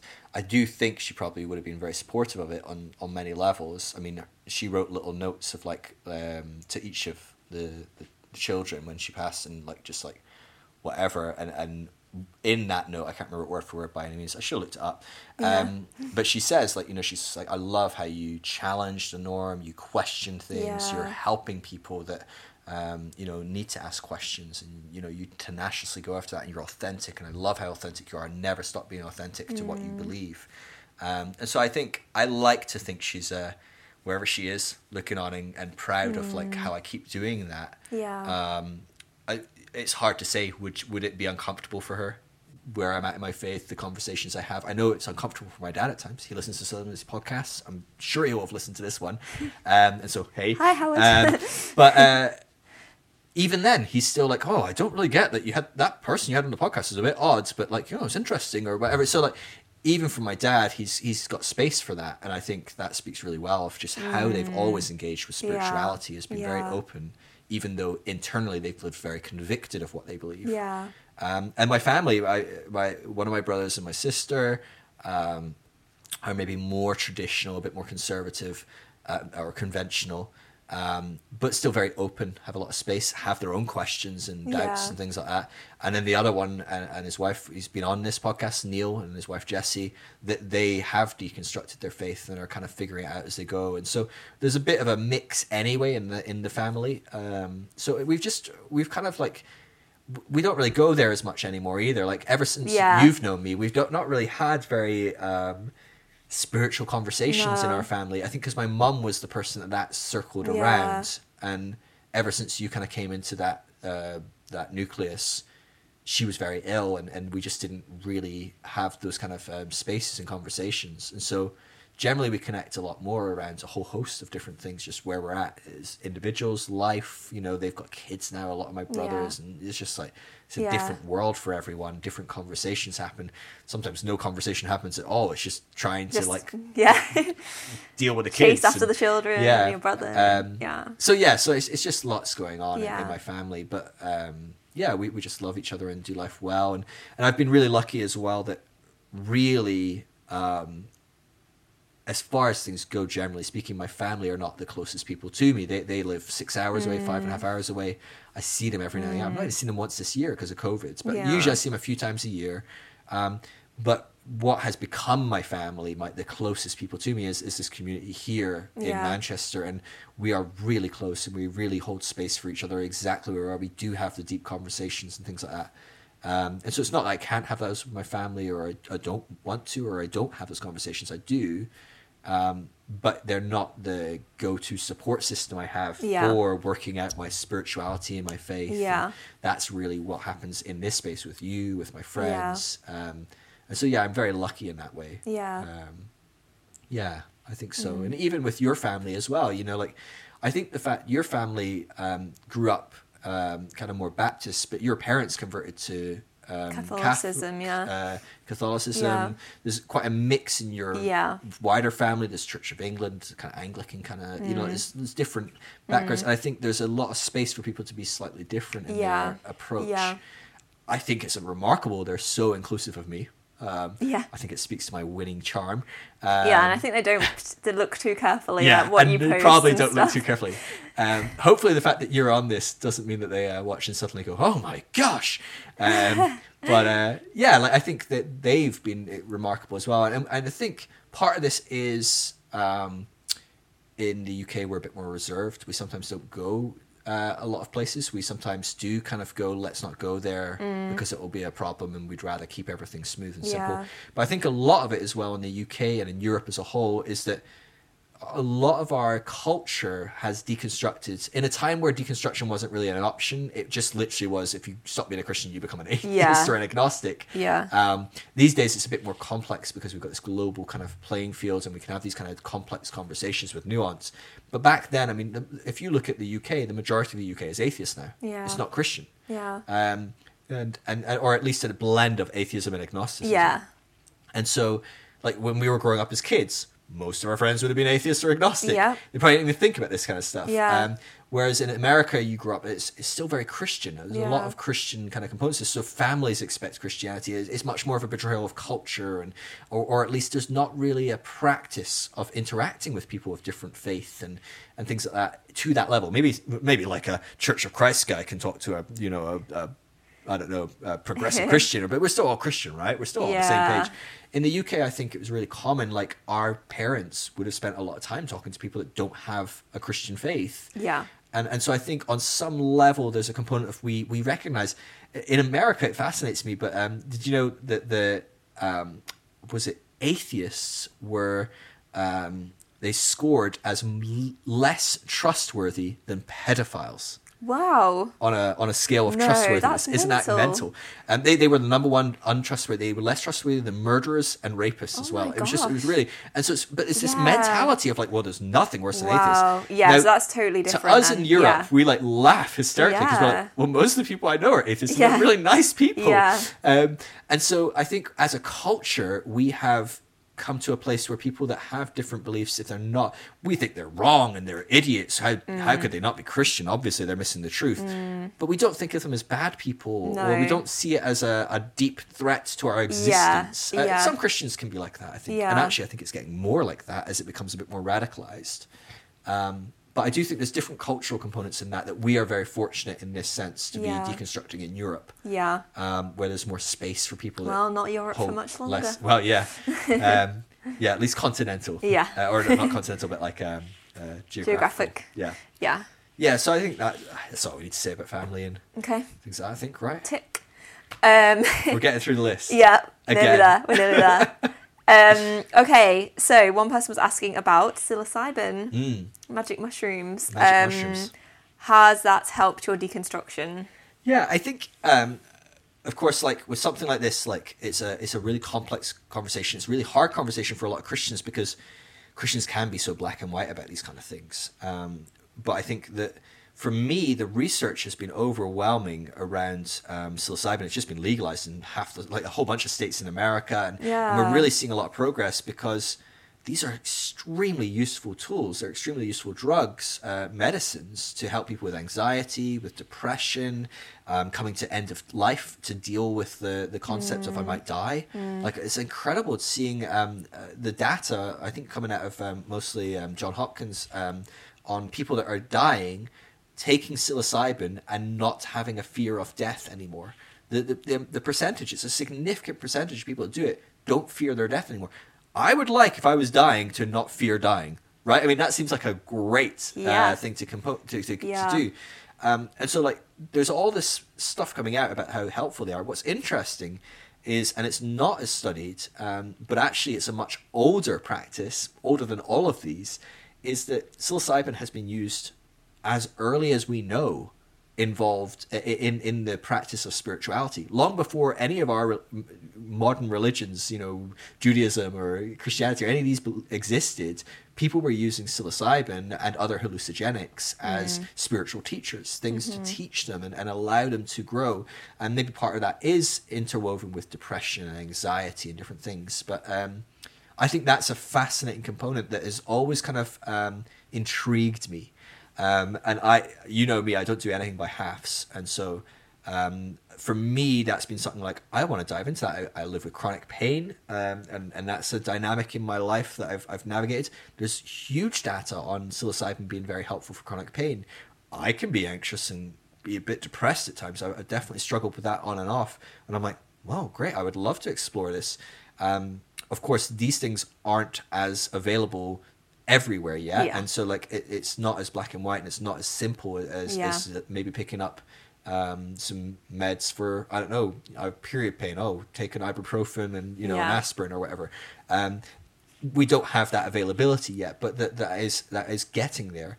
But for me, psilocybin has been a really helpful teacher when I have taken psilocybin, which I will leave as an exclusively vague, a very obviously vague timeline. But when I have done it, it's been extremely helpful for me. Probably the most significant spiritual moments of my life have been the times I've taken psilocybin. Yeah. And it has been largely because it has unraveled the way I see things. It's unraveled the stories that I've constructed, and so much meaning has gone into those stories without realizing these are stories I've just kind of agreed with. Maybe I didn't make them up. Maybe society around me's made them up or whatever, but that's a story. Look at my divorce with Sarah, and it's like I have this story that, like, to be successful you have to be married, or if you're divorced people will think you're unsuccessful and won't like you. And I'm like, that's a story that I bought. I maybe even made a lot of that story up, but it's a story. It's just a made up idea. Marriage is a made up idea. Divorce is a made up idea. We just agree on that idea and it becomes a thing. And so when you start to step back from that story and you go, well, is that true? Is it true that if you get divorced, people will like you less? It turns out, actually, people liked me a bit more. Some really conservative Christians sent me some horrible, horrible things. Absolutely, that happened. But the vast majority of people actually lent in. And they were like, gosh, I feel more empathy for you. Gosh, you're more human to me. And I was more open and more vulnerable. I was more broken. It broke me open. And so there's something about when our stories devolve and break apart that psilocybin does so well. And even some of the more profound stories, we talk about deconstruction and losing our spirituality. I mean, these are the kind of story breaking moments that really change us and profoundly shape us. And what psilocybin does probably better than anything I know, and you can get to these places without medicinal help. You can do it through meditation and contemplation and different things. You can do it through breathing exercises and different things, sensory deprivation. There's all sorts of techniques, and I've done most of those as well because I love trying things. I'm an experimenter. But psilocybin, it kind of just goes, all right, how about I just do this for you with very little interaction on your part? It's very much, it feels like a shortcut in a sense. And I'm not saying that to say that it's a good idea. It can be a really scary shortcut, right? Sometimes a shortcut looks like driving off a cliff. That's the quick way to the bottom. You might not like the trip. Yeah. No pun intended there. So you wouldn't recommend it to everyone then? Definitely not to everyone. Not at all. I think it's something that people have to research and think about carefully and consider, am I in a place where that's healthy? Because the big story that it has deconstructed for me, probably 3 or 4 times this has happened in different ways. And sometimes it's been profound and wonderful and quite light. But that was, I think, once. I think the other times it was utterly terrifying, is breaking apart the story of who is Phil and what is this thing that you're calling Phil, and what is this idea that you are a person, you are a thing, like you this is just an idea that we grab onto and we give credibility to, and so this is what they talk about with ego death. Richard Rohr talks about this as the second journey of life. He talks about the first journey of life is we start as babies don't have an ego, they don't know they're a thing, and they don't know anyone else is a thing, and it's only over time they become a thing and you become something separate. And over time, we grow this concept of Phil or Tilly, and we grow that. And then at some point, we start to realize, what the hell am I doing? What the fuck is this? And is this even a story I want to be a part of? And so in the second half of life, we start to take that story apart and reevaluate, who am I and what am I about and what do I want to be doing in this world and what purpose do I have and do I believe the stories around me and the culture around me? And that's the story of deconstruction. Big shout out to the book Falling Upwards if people are wanting to read about Richard that journey. It's great. It's also good for if you want to go to sleep, right? You found the audiobook very helpful. Sorry, Richard, if you're listening to this, but Tilly loves your voice. He has a very soothing voice. It's also a very profound message, but yeah, good voice. I remember you saying, I really want to get into this book and I'm trying, it's so good. But every time I listen to it, I just fall. To be fair, you listen to audiobooks at night, don't you? So probably a bad time to listen to Richard Rohr. He's just got he's got a bedtime story voice, right? Yeah. I mean, yeah. Richard Rohr would read me to sleep every night, I'd be very happy. But Falling Upward is great for that because it talks about that journey. But so psilocybin, I think, can be a great teacher. It's a tool, and it's for people in a certain place trying to do a certain thing, I think, generally speaking. But I do think, looking forward, I think these could be amazing tools for us. And I think historically they are used around the world as spiritual teachers. Very many witch doctors, shamans, spiritual leaders in different parts of the world will use hallucinogenics as a tool, ayahuascas and DMTs and magic mushrooms and things like that. They'll use as a tool to take people on a spiritual journey. And then we were watching a documentary about people that were suffering with anxiety and depression and different things. And they went to the Netherlands where it's completely legal, and there was a person there that basically... It's like a retreat, wasn't it? Yeah, it was like it sounded great. And they would sit with you and they'd say, like, where are you at? Where are you stuck in life? What are you wanting to work on? What are you doing? And they would think, okay, based on that, we're going to give you this dosage, and then we're going to set you up with certain rituals to prepare yourself with, meditate, contemplate this, and as you go through it, we're going to come and check on you and maybe guide you a bit and give you a nudge in this direction or that direction. I can see this being for the right person at the right time. As this becomes more legal in more places, I could see this being an amazing retreat opportunity for people that are deconstructing, to have wise teachers, almost the shamans of the deconstruction, maybe more mystical components of the deconstruction journey, sitting with people and going, what are your story? What are you deconstructing? Where are you trying to go? What do you feel is next for you? And then taking them on a journey, an assisted journey. Because we go to therapy for it, right? And actually in the 50s, this is how they used psilocybin, is they used it in therapy. They gave people psilocybin, and it lasts about 6 hours, most people, and they would sit with a therapist, and the therapist would talk them through their issues. We saw another documentary about this, actually, and it was profound, really profound, the changes in people. And they sat with a therapist for 6 hours, and the therapist talked them through a childhood memory and different things. And because what it does is psilocybin, it basically activates neurons and allows neural pathways to grow and to connect. And so what happens is, as you're on psilocybin, you can rewire the brain, quite literally. And so if you've got defaults and habits and things and ways of seeing things, that's why they see things like depression, anxiety. They're holes that you kind of get into because the brain starts turning a pathway into a highway, right? You go from a little back road into a 17-lane interchange. But what's beautiful is that can take years to kind of overcome and change. But it can almost change in an instant with a tool like psilocybin, because what it does is it goes, oh, we could just rewire. Let's change that route to do this one instead. And if you've got someone who's like, clinically depressed, like that's huge. Like to just suddenly be able to give them a whole new kind of lease of life. Yeah, it makes me really excited about the future. I think we get really bogged down about the state of the world and how people are and the state where people are. And I think mental depression health, is a huge issue right now, but I think it's always been a huge issue. I think we're just giving people space to have mental health. You look at how many people were on like Prozac and stuff in the 50s. All the housewives were like off their face on drugs because they were so depressed. And we forget like a lot of our history. And I think a lot of it now is we're just allowing people to talk. We're allowing men to have emotions. Well, no surprise that the men are suddenly going, I feel very emotional, and I feel like a bit broken and undervalued, and I don't know what's going on. And is it possible that men felt like this for most of history? Of course these things are going to start coming up, but I feel like that's spurring us to start engaging with new tools and things, and very natural and healthy, and there's very few side effects actually as well. There's obviously are side effects and there's things to to consider, but generally speaking, a very, very safe tool. So yes, psilocybin has been very helpful for me on my journey. I don't recommend that people do it lightly, but I do recommend people think about it.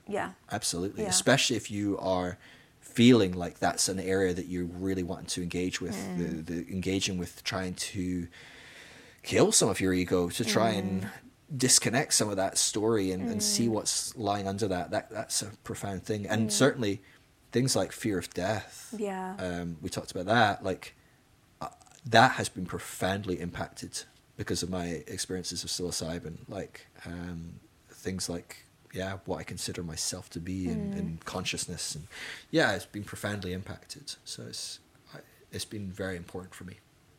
Awesome. All right. We're wrapping last up, are we? Question. people wanting to know where you're at now. Like, what do you believe? What's next for you in your spiritual journey? Am I a Christian? Give me a label, right? That's basically what people want. They want, like, are you a Christian? Are you an atheist? I don't know. Maybe it's because they want to know how to label themselves or what to say to other people. You know, it's not necessarily like a intrusive question. No. I don't mean that either. I just think it's just so much easier when we look at someone and we go, oh, like, put them in a you're box. that. Like, I think it helps us feel safe when we look at someone to go, what is this? Right? Mm-hmm. I look at a spider and I go, poisonous, not poisonous. Yeah. That's my first question. Right. To be honest with you, I look at a spider and I just think, I'm out of here. Right? That's my first. But, you know, we to be able to categorize things helps us understand things and feel safe. And so it's natural and normal. Yeah. But I do think it's really problematic a lot of the time because we come from a world where we do have lots of ins and outs and black and whites. And I think that can drive us as we continue and we still look for these kind of nice, clear-cut labels. But if we're honest and we say, okay, what does being a Christian mean to your grandma? And is that the same thing as what being a Christian means to your best friend? And is that the same thing as what a Christian means to the Westboro Baptist Church? Yeah. Now put these three people in the room and they all say, I'm a Christian. Yeah. Do they all nod in agreement? Yeah. And also, if you say you're a Christian as a Westboro Baptist Church person in a general church, most people are like, oh yeah, great, cool. Guess what? I reckon they're going to be about 30 minutes in and this is going to turn really sour really fast, right? Because you had one idea and an expectation and you build a story around that person and suddenly that story just dissolves when they go, yeah, of course though, we got to go like picket that funeral of that gay person because gay people are the worst people on the planet. And you're like, whoa, that changed. That's really not what I was expecting from you because I didn't think Christians were like that. Maybe you do think Christians are like that. But the point being, labels are really problematic because if I say, yes, I am a Christian, that's a big problem for the vast majority of Christians. And so that's why I don't say that. Yeah. In many ways, I am a Christian. I grew up a Christian. I have evolved from being a Christian, and being Christian is very much still a part of who I am. Like in the same way that being Scottish is the same part of who I am, and I'm not living in Scotland anymore. Right. Like these are parts of who I am and who I've become, and much of the way I frame the world and see the world comes from that tradition and comes from that perspective. But I'm not limited to that by any stretch of the imagination. I feed from Buddhism and Taoism, and I read, Islam poet like Rumi, or, I want to feed from it. I read atheists all the time because I'm like, gosh, they have an amazing way of framing the world and understanding and providing meaning and purpose without necessarily having a God in the sky going, this is your meaning and purpose. Like, I love that stuff. And I think it's really important that we can let go of some of these black and white dualisms, and let people be a little bit more gray, be a little bit more nuanced. So what do I believe? I believe that this is a really complex thing going on. Like, I don't think many of us have got it nailed down, and I'm pretty sure that anyone that thinks they've got it nailed down is probably wrong, because so far that has been the case. Yeah. There's no one that's got this nailed down. Whether it's from a spiritual perspective, a philosophical perspective, a psychological perspective, a scientific, chemical perspective. I mean, any area where we're like, oh, we're done, we start looking a bit closer and it gets completely turned on its head. Even just from the scientific community, like, we think we're closer and closer to getting things done, and then we split an atom and go, holy shit, how many layers can we do this? And we start splitting and splitting and splitting. And before long, we're like, okay, now we have multi-world theory, and we've got like, we're teleporting like particles, subatomic particles, and we're like, what the hell is happening? And we don't fully have many answers for a lot. We just have a ton of theories. We've got, for every new answer we provide, it creates 10, 20, 30 questions. And so I think we're in a space where there's so much mystery and beauty, and I think that it's fun to engage with that. It's beautiful to hold on that open-handed. I think science answers a vast quantity of things that mysticism and spirituality answered before. So yes, you won't find many people worshipping the sun god anymore. But we did like 4,000 years ago because we didn't know where the hell the sun went. And the sun is important. So we worship the sun god. Yeah. Because we need that sun to come back tomorrow. Right? So, but that doesn't happen anymore. Why? Because now we know where the sun goes. The other side of the world. The world just spun. The sun didn't even move. Well, it's kind of spiraling through the universe. But, you know, like, as we grow, as we develop, Jesus deals with the epileptic kid who's falling over and foaming at the mouth and shaking. You know, maybe not epilepsy, but some sort of seizures and stuff. Yeah. Like, that was called a demon. And he was like, yeah, I'll cast that demon out for you. And he healed the kids, right? Now, was it a demon? I don't know. Maybe it was epilepsy. Sounds like some sort of seizure. But in that world, they didn't have doctors. So demon might be the right word for that. When you don't even know what a doctor is. You don't even know what medicine is. You don't have those. Now, if that person brought their kid into the ER and a kid falls over and says, my kid keeps falling over and shaking and foaming at the mouth, they'd be like, Jesus, get this guy to a neurologist and we'll get him some epilepsy medicine and we probably can get this in control. If we can't heal it, maybe. I mean, the fact that Jesus healed this guy is amazing. Let's not. So the thing is, it doesn't matter what we call it. These miraculous, incredible things happen. It's like when we're talking about Bethel, like, holy crap, these things are crazy. They're amazing. And we don't necessarily have answers for everything. Some things we'll be able to answer. And in time, I think a lot of these things will continue to answer. So we now have an answer to what that kid had. And maybe we even have a very rudimentary answer of how we might fix it. Long term, we might even be able to cure epilepsy like that. Maybe we give us some sort of injection and it does some sort of change to their DNA or I don't know, and it cures epilepsy. Maybe. But right now we can't. And even if we do, that's a miraculous, beautiful, astonishing thing. But I do think that the universe is moving in a direction. I think I love Rob Bell's stuff on this, of everything is spiritual. I really recommend people watch his stuff on YouTube. I think they're both on YouTube. He's got 2 videos on that, and he's got a great book on it. But we are moving from chaos to order, from violence to love, from exclusion to inclusion. The whole universe is moving in this direction. The world is getting better and better and better. And we are getting more and more answers, and we're getting more and more wise. And yet with every new answer and with all of our new wisdom, we are left astonished and in wonder and mystified. And I think that's exciting and that's beautiful. And we don't have the answers to what is consciousness? What are we? How is this happening? Even some things like, I mean, I believe in evolution. That's not hard for me. I don't think it's very hard for most people in Europe, even Christians. I think a lot of Christians believe in evolution. It's a huge thing for Christians in America. But I don't really believe in evolution sheerly by random chance. I feel that there's some of these new concepts of evolution, punctuated evolution, quantum evolution,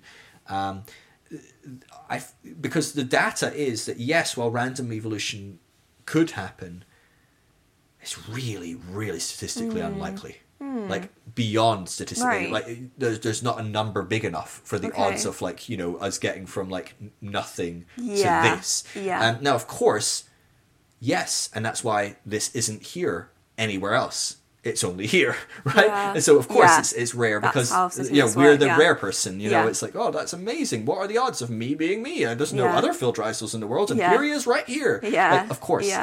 So there of course is part of that, but there is I feel there's a direction, a push. There's a reason that we keep moving in a healthy way, in a beautiful way. And I think there's a direction to this. I don't know if you could call that God. You can call it reality, you could call it the ground of being, you could call it the universe, whatever we call it. I don't know. I don't know the answers, and I'm not going to pretend to know the answers. I'm not going to pretend to label it with one specific words and go, oh yeah, this is Christianity, this is Buddhism. I think all of these traditions have been engaging with this idea and asking questions and coming up with new ideas, and I think that's a beautiful thing. I think that's a good thing. And I think we should be feeding on all of these things and exploring and figuring out what makes sense to us and how does it help us engage with the world and with the people around us and with ourselves the best. To me, I don't mind where people end up. I don't mind what works for them now because I know what worked for me last week doesn't work for me right now. Like, we're constantly growing and evolving. So why get so hung up on people finding the right thing to be and labeling it the right way when they're not going to be like that in 10 years now anyway? And so if I'm fixated on people believing what I believe today, well, I failed miserably if they listen to this podcast 2 years from now, because I'm not going to be this person. And so I think we have to be a little bit less tight-fisted over what we believe and how we're growing. I think we have to be more open to the fact that we are answering things that dissolve mystery. and that's very real. The things that were mysterious 2,000 years ago are no longer mysterious.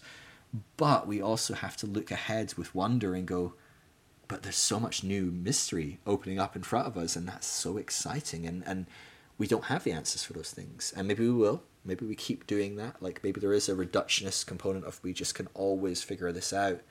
But we haven't yet. And so I think there's always space for, even if this has a definitive answer, right? Even if there's a scientific reason or answer to how Jesus healed that epileptic kid, doesn't really change the fact that it's amazing. It's beautiful. It's a miracle. It's love in action. It's compassion. It's empathy. It's wonderful. You know, even if you can even ask just simple questions like, what is love, right? I mean, ask 100 people what love is, and they'll give you different answers. And even in the scientific community, different people will explain that differently. And even if one day we can bottle it up, we can go, okay, so it's this much cortisol, it's this much, adrenaline, it's this much, like, that's what love is. It's just hormones bouncing around in your body with the right thoughts, and there you go, you've got love. Even if we can do that, it's a really amazing thing. And what a beautiful thing, and what a profound thing, and what a astonishing thing. I think we don't want to lose wonder just because we can explain something, or just because we have managed to reduce it down to some chemical formula. And so for me, the world and the universe is still miraculous and beautiful and exciting. And I think there's just so much ahead. Why try and remove all of that? Like, I'm constantly seeking out truth and answers, and I'm always doing that. But it's from a joy, and it's from the joy of the journey, and it's from the joy of knowing with every new answer, I end up with 2 more questions. It's like watching Lost, right? You never get more, you never get resolved. Yeah. Like, even the season finale, right? You're like, okay, we're down to 5,000 questions. How are they going to answer it? Even if they answer the 5,000 questions, you're probably going to come away with a few questions. And so, but that's the fun of it. I actually love that. And I think that's the way good TV should be like that. TV that doesn't resolve at the end is good TV, because it's engaging, it's real, it draws you in the way that life draws you in. The happily ever after is kind of a boring end, because you're like, well, what happened after that? I disagree. I like it. I like a nice. Well, you're the person that pauses movies before they end if you know the ending's going to be bad. Yeah, I need that. That's so funny. That is so funny. I think we've done it, babe. Anything to add? No. You're good. You're like, we've done this twice. Oh, well, good job, everyone that hung in. Yeah, I'm very impressed that we made it to the end. Especially to Tilly, who hung in right through. That we've done this for about 6 hours today. Oh my gosh. Yeah, we did it. Thank you. I appreciate it. We'll have you back on as well. I'm sure people will want to hear more from Tilly, because you have only so much to say when it is let's tell Phil's journey. Because people have asked me again and again, where can I get your journey? Where can I get your story? And so the idea behind this is just to kind of create a dump for people, where I can just immediately go, you want my story? This is a podcast 100. Just whack the microphone. That's been a soft entry for you as well, because it didn't require too much conversation on your part. But we'll do another podcast which requires a bit more conversation. All right. Wonderful. Love you all. And I'll see you again for another episode. And you'll see her again. All right. That was my journey so far and my story of deconstruction. I hope you enjoyed hearing about that. I hope you enjoyed Tilly's guest appearance. I do hope to have her back on. I'd love to do more stuff with her as far as interactions on the podcast, maybe some bit more discussional. Obviously, it's hard for her to share too much on my journey. She's only been part of that for the last kind of 5 years or so. And so there's a lot in that process that she isn't able to fill in on. And so, hopefully we get her on at some point to share her journey and her story, because it would be great to have that. And I'm sure know a lot of you would resonate with her journey as well. But I do hope you enjoyed that. I'll leave you there. I'm not going to ramble. As always, check out the Deconstruction Network. If you're going through deconstruction, it's a great free resource to connect with other people that are going through that journey at the deconstructionnetwork.com. And as I said at the beginning, if you want to support what I'm doing and keep everything free and accessible for everyone, you can do that over on Patreon, patreon.com/Phil Drysdale or phildrysdale.com/partner, and get access to a few perks. Obviously, everything I do is free, so there's only so much in the way of perks I can give away when everything is already free. But there's a discussion group and some monthly Zooms and things like that. Anyway, it was great. It's great to be back. It's good to be out of Christmas and New Year and back into the swing of things. I'm really looking forward to catching up with a bunch of you. Do shoot me messages on Instagram. I always love chatting with you and catching up with you. And so never question if you're annoying me or wasting my time. My time is literally here to connect with you guys and help you in any way I can. And so do shoot me a DM and let me know how your Christmas, New Year was. I'm sure for many of you, it was one of your first Christmases, having gone through deconstruction, and that can be a very crazy time, a very challenging time. And so, yeah, I'm here if you need. All right. I love you all. I'll catch you in the next podcast. Peace.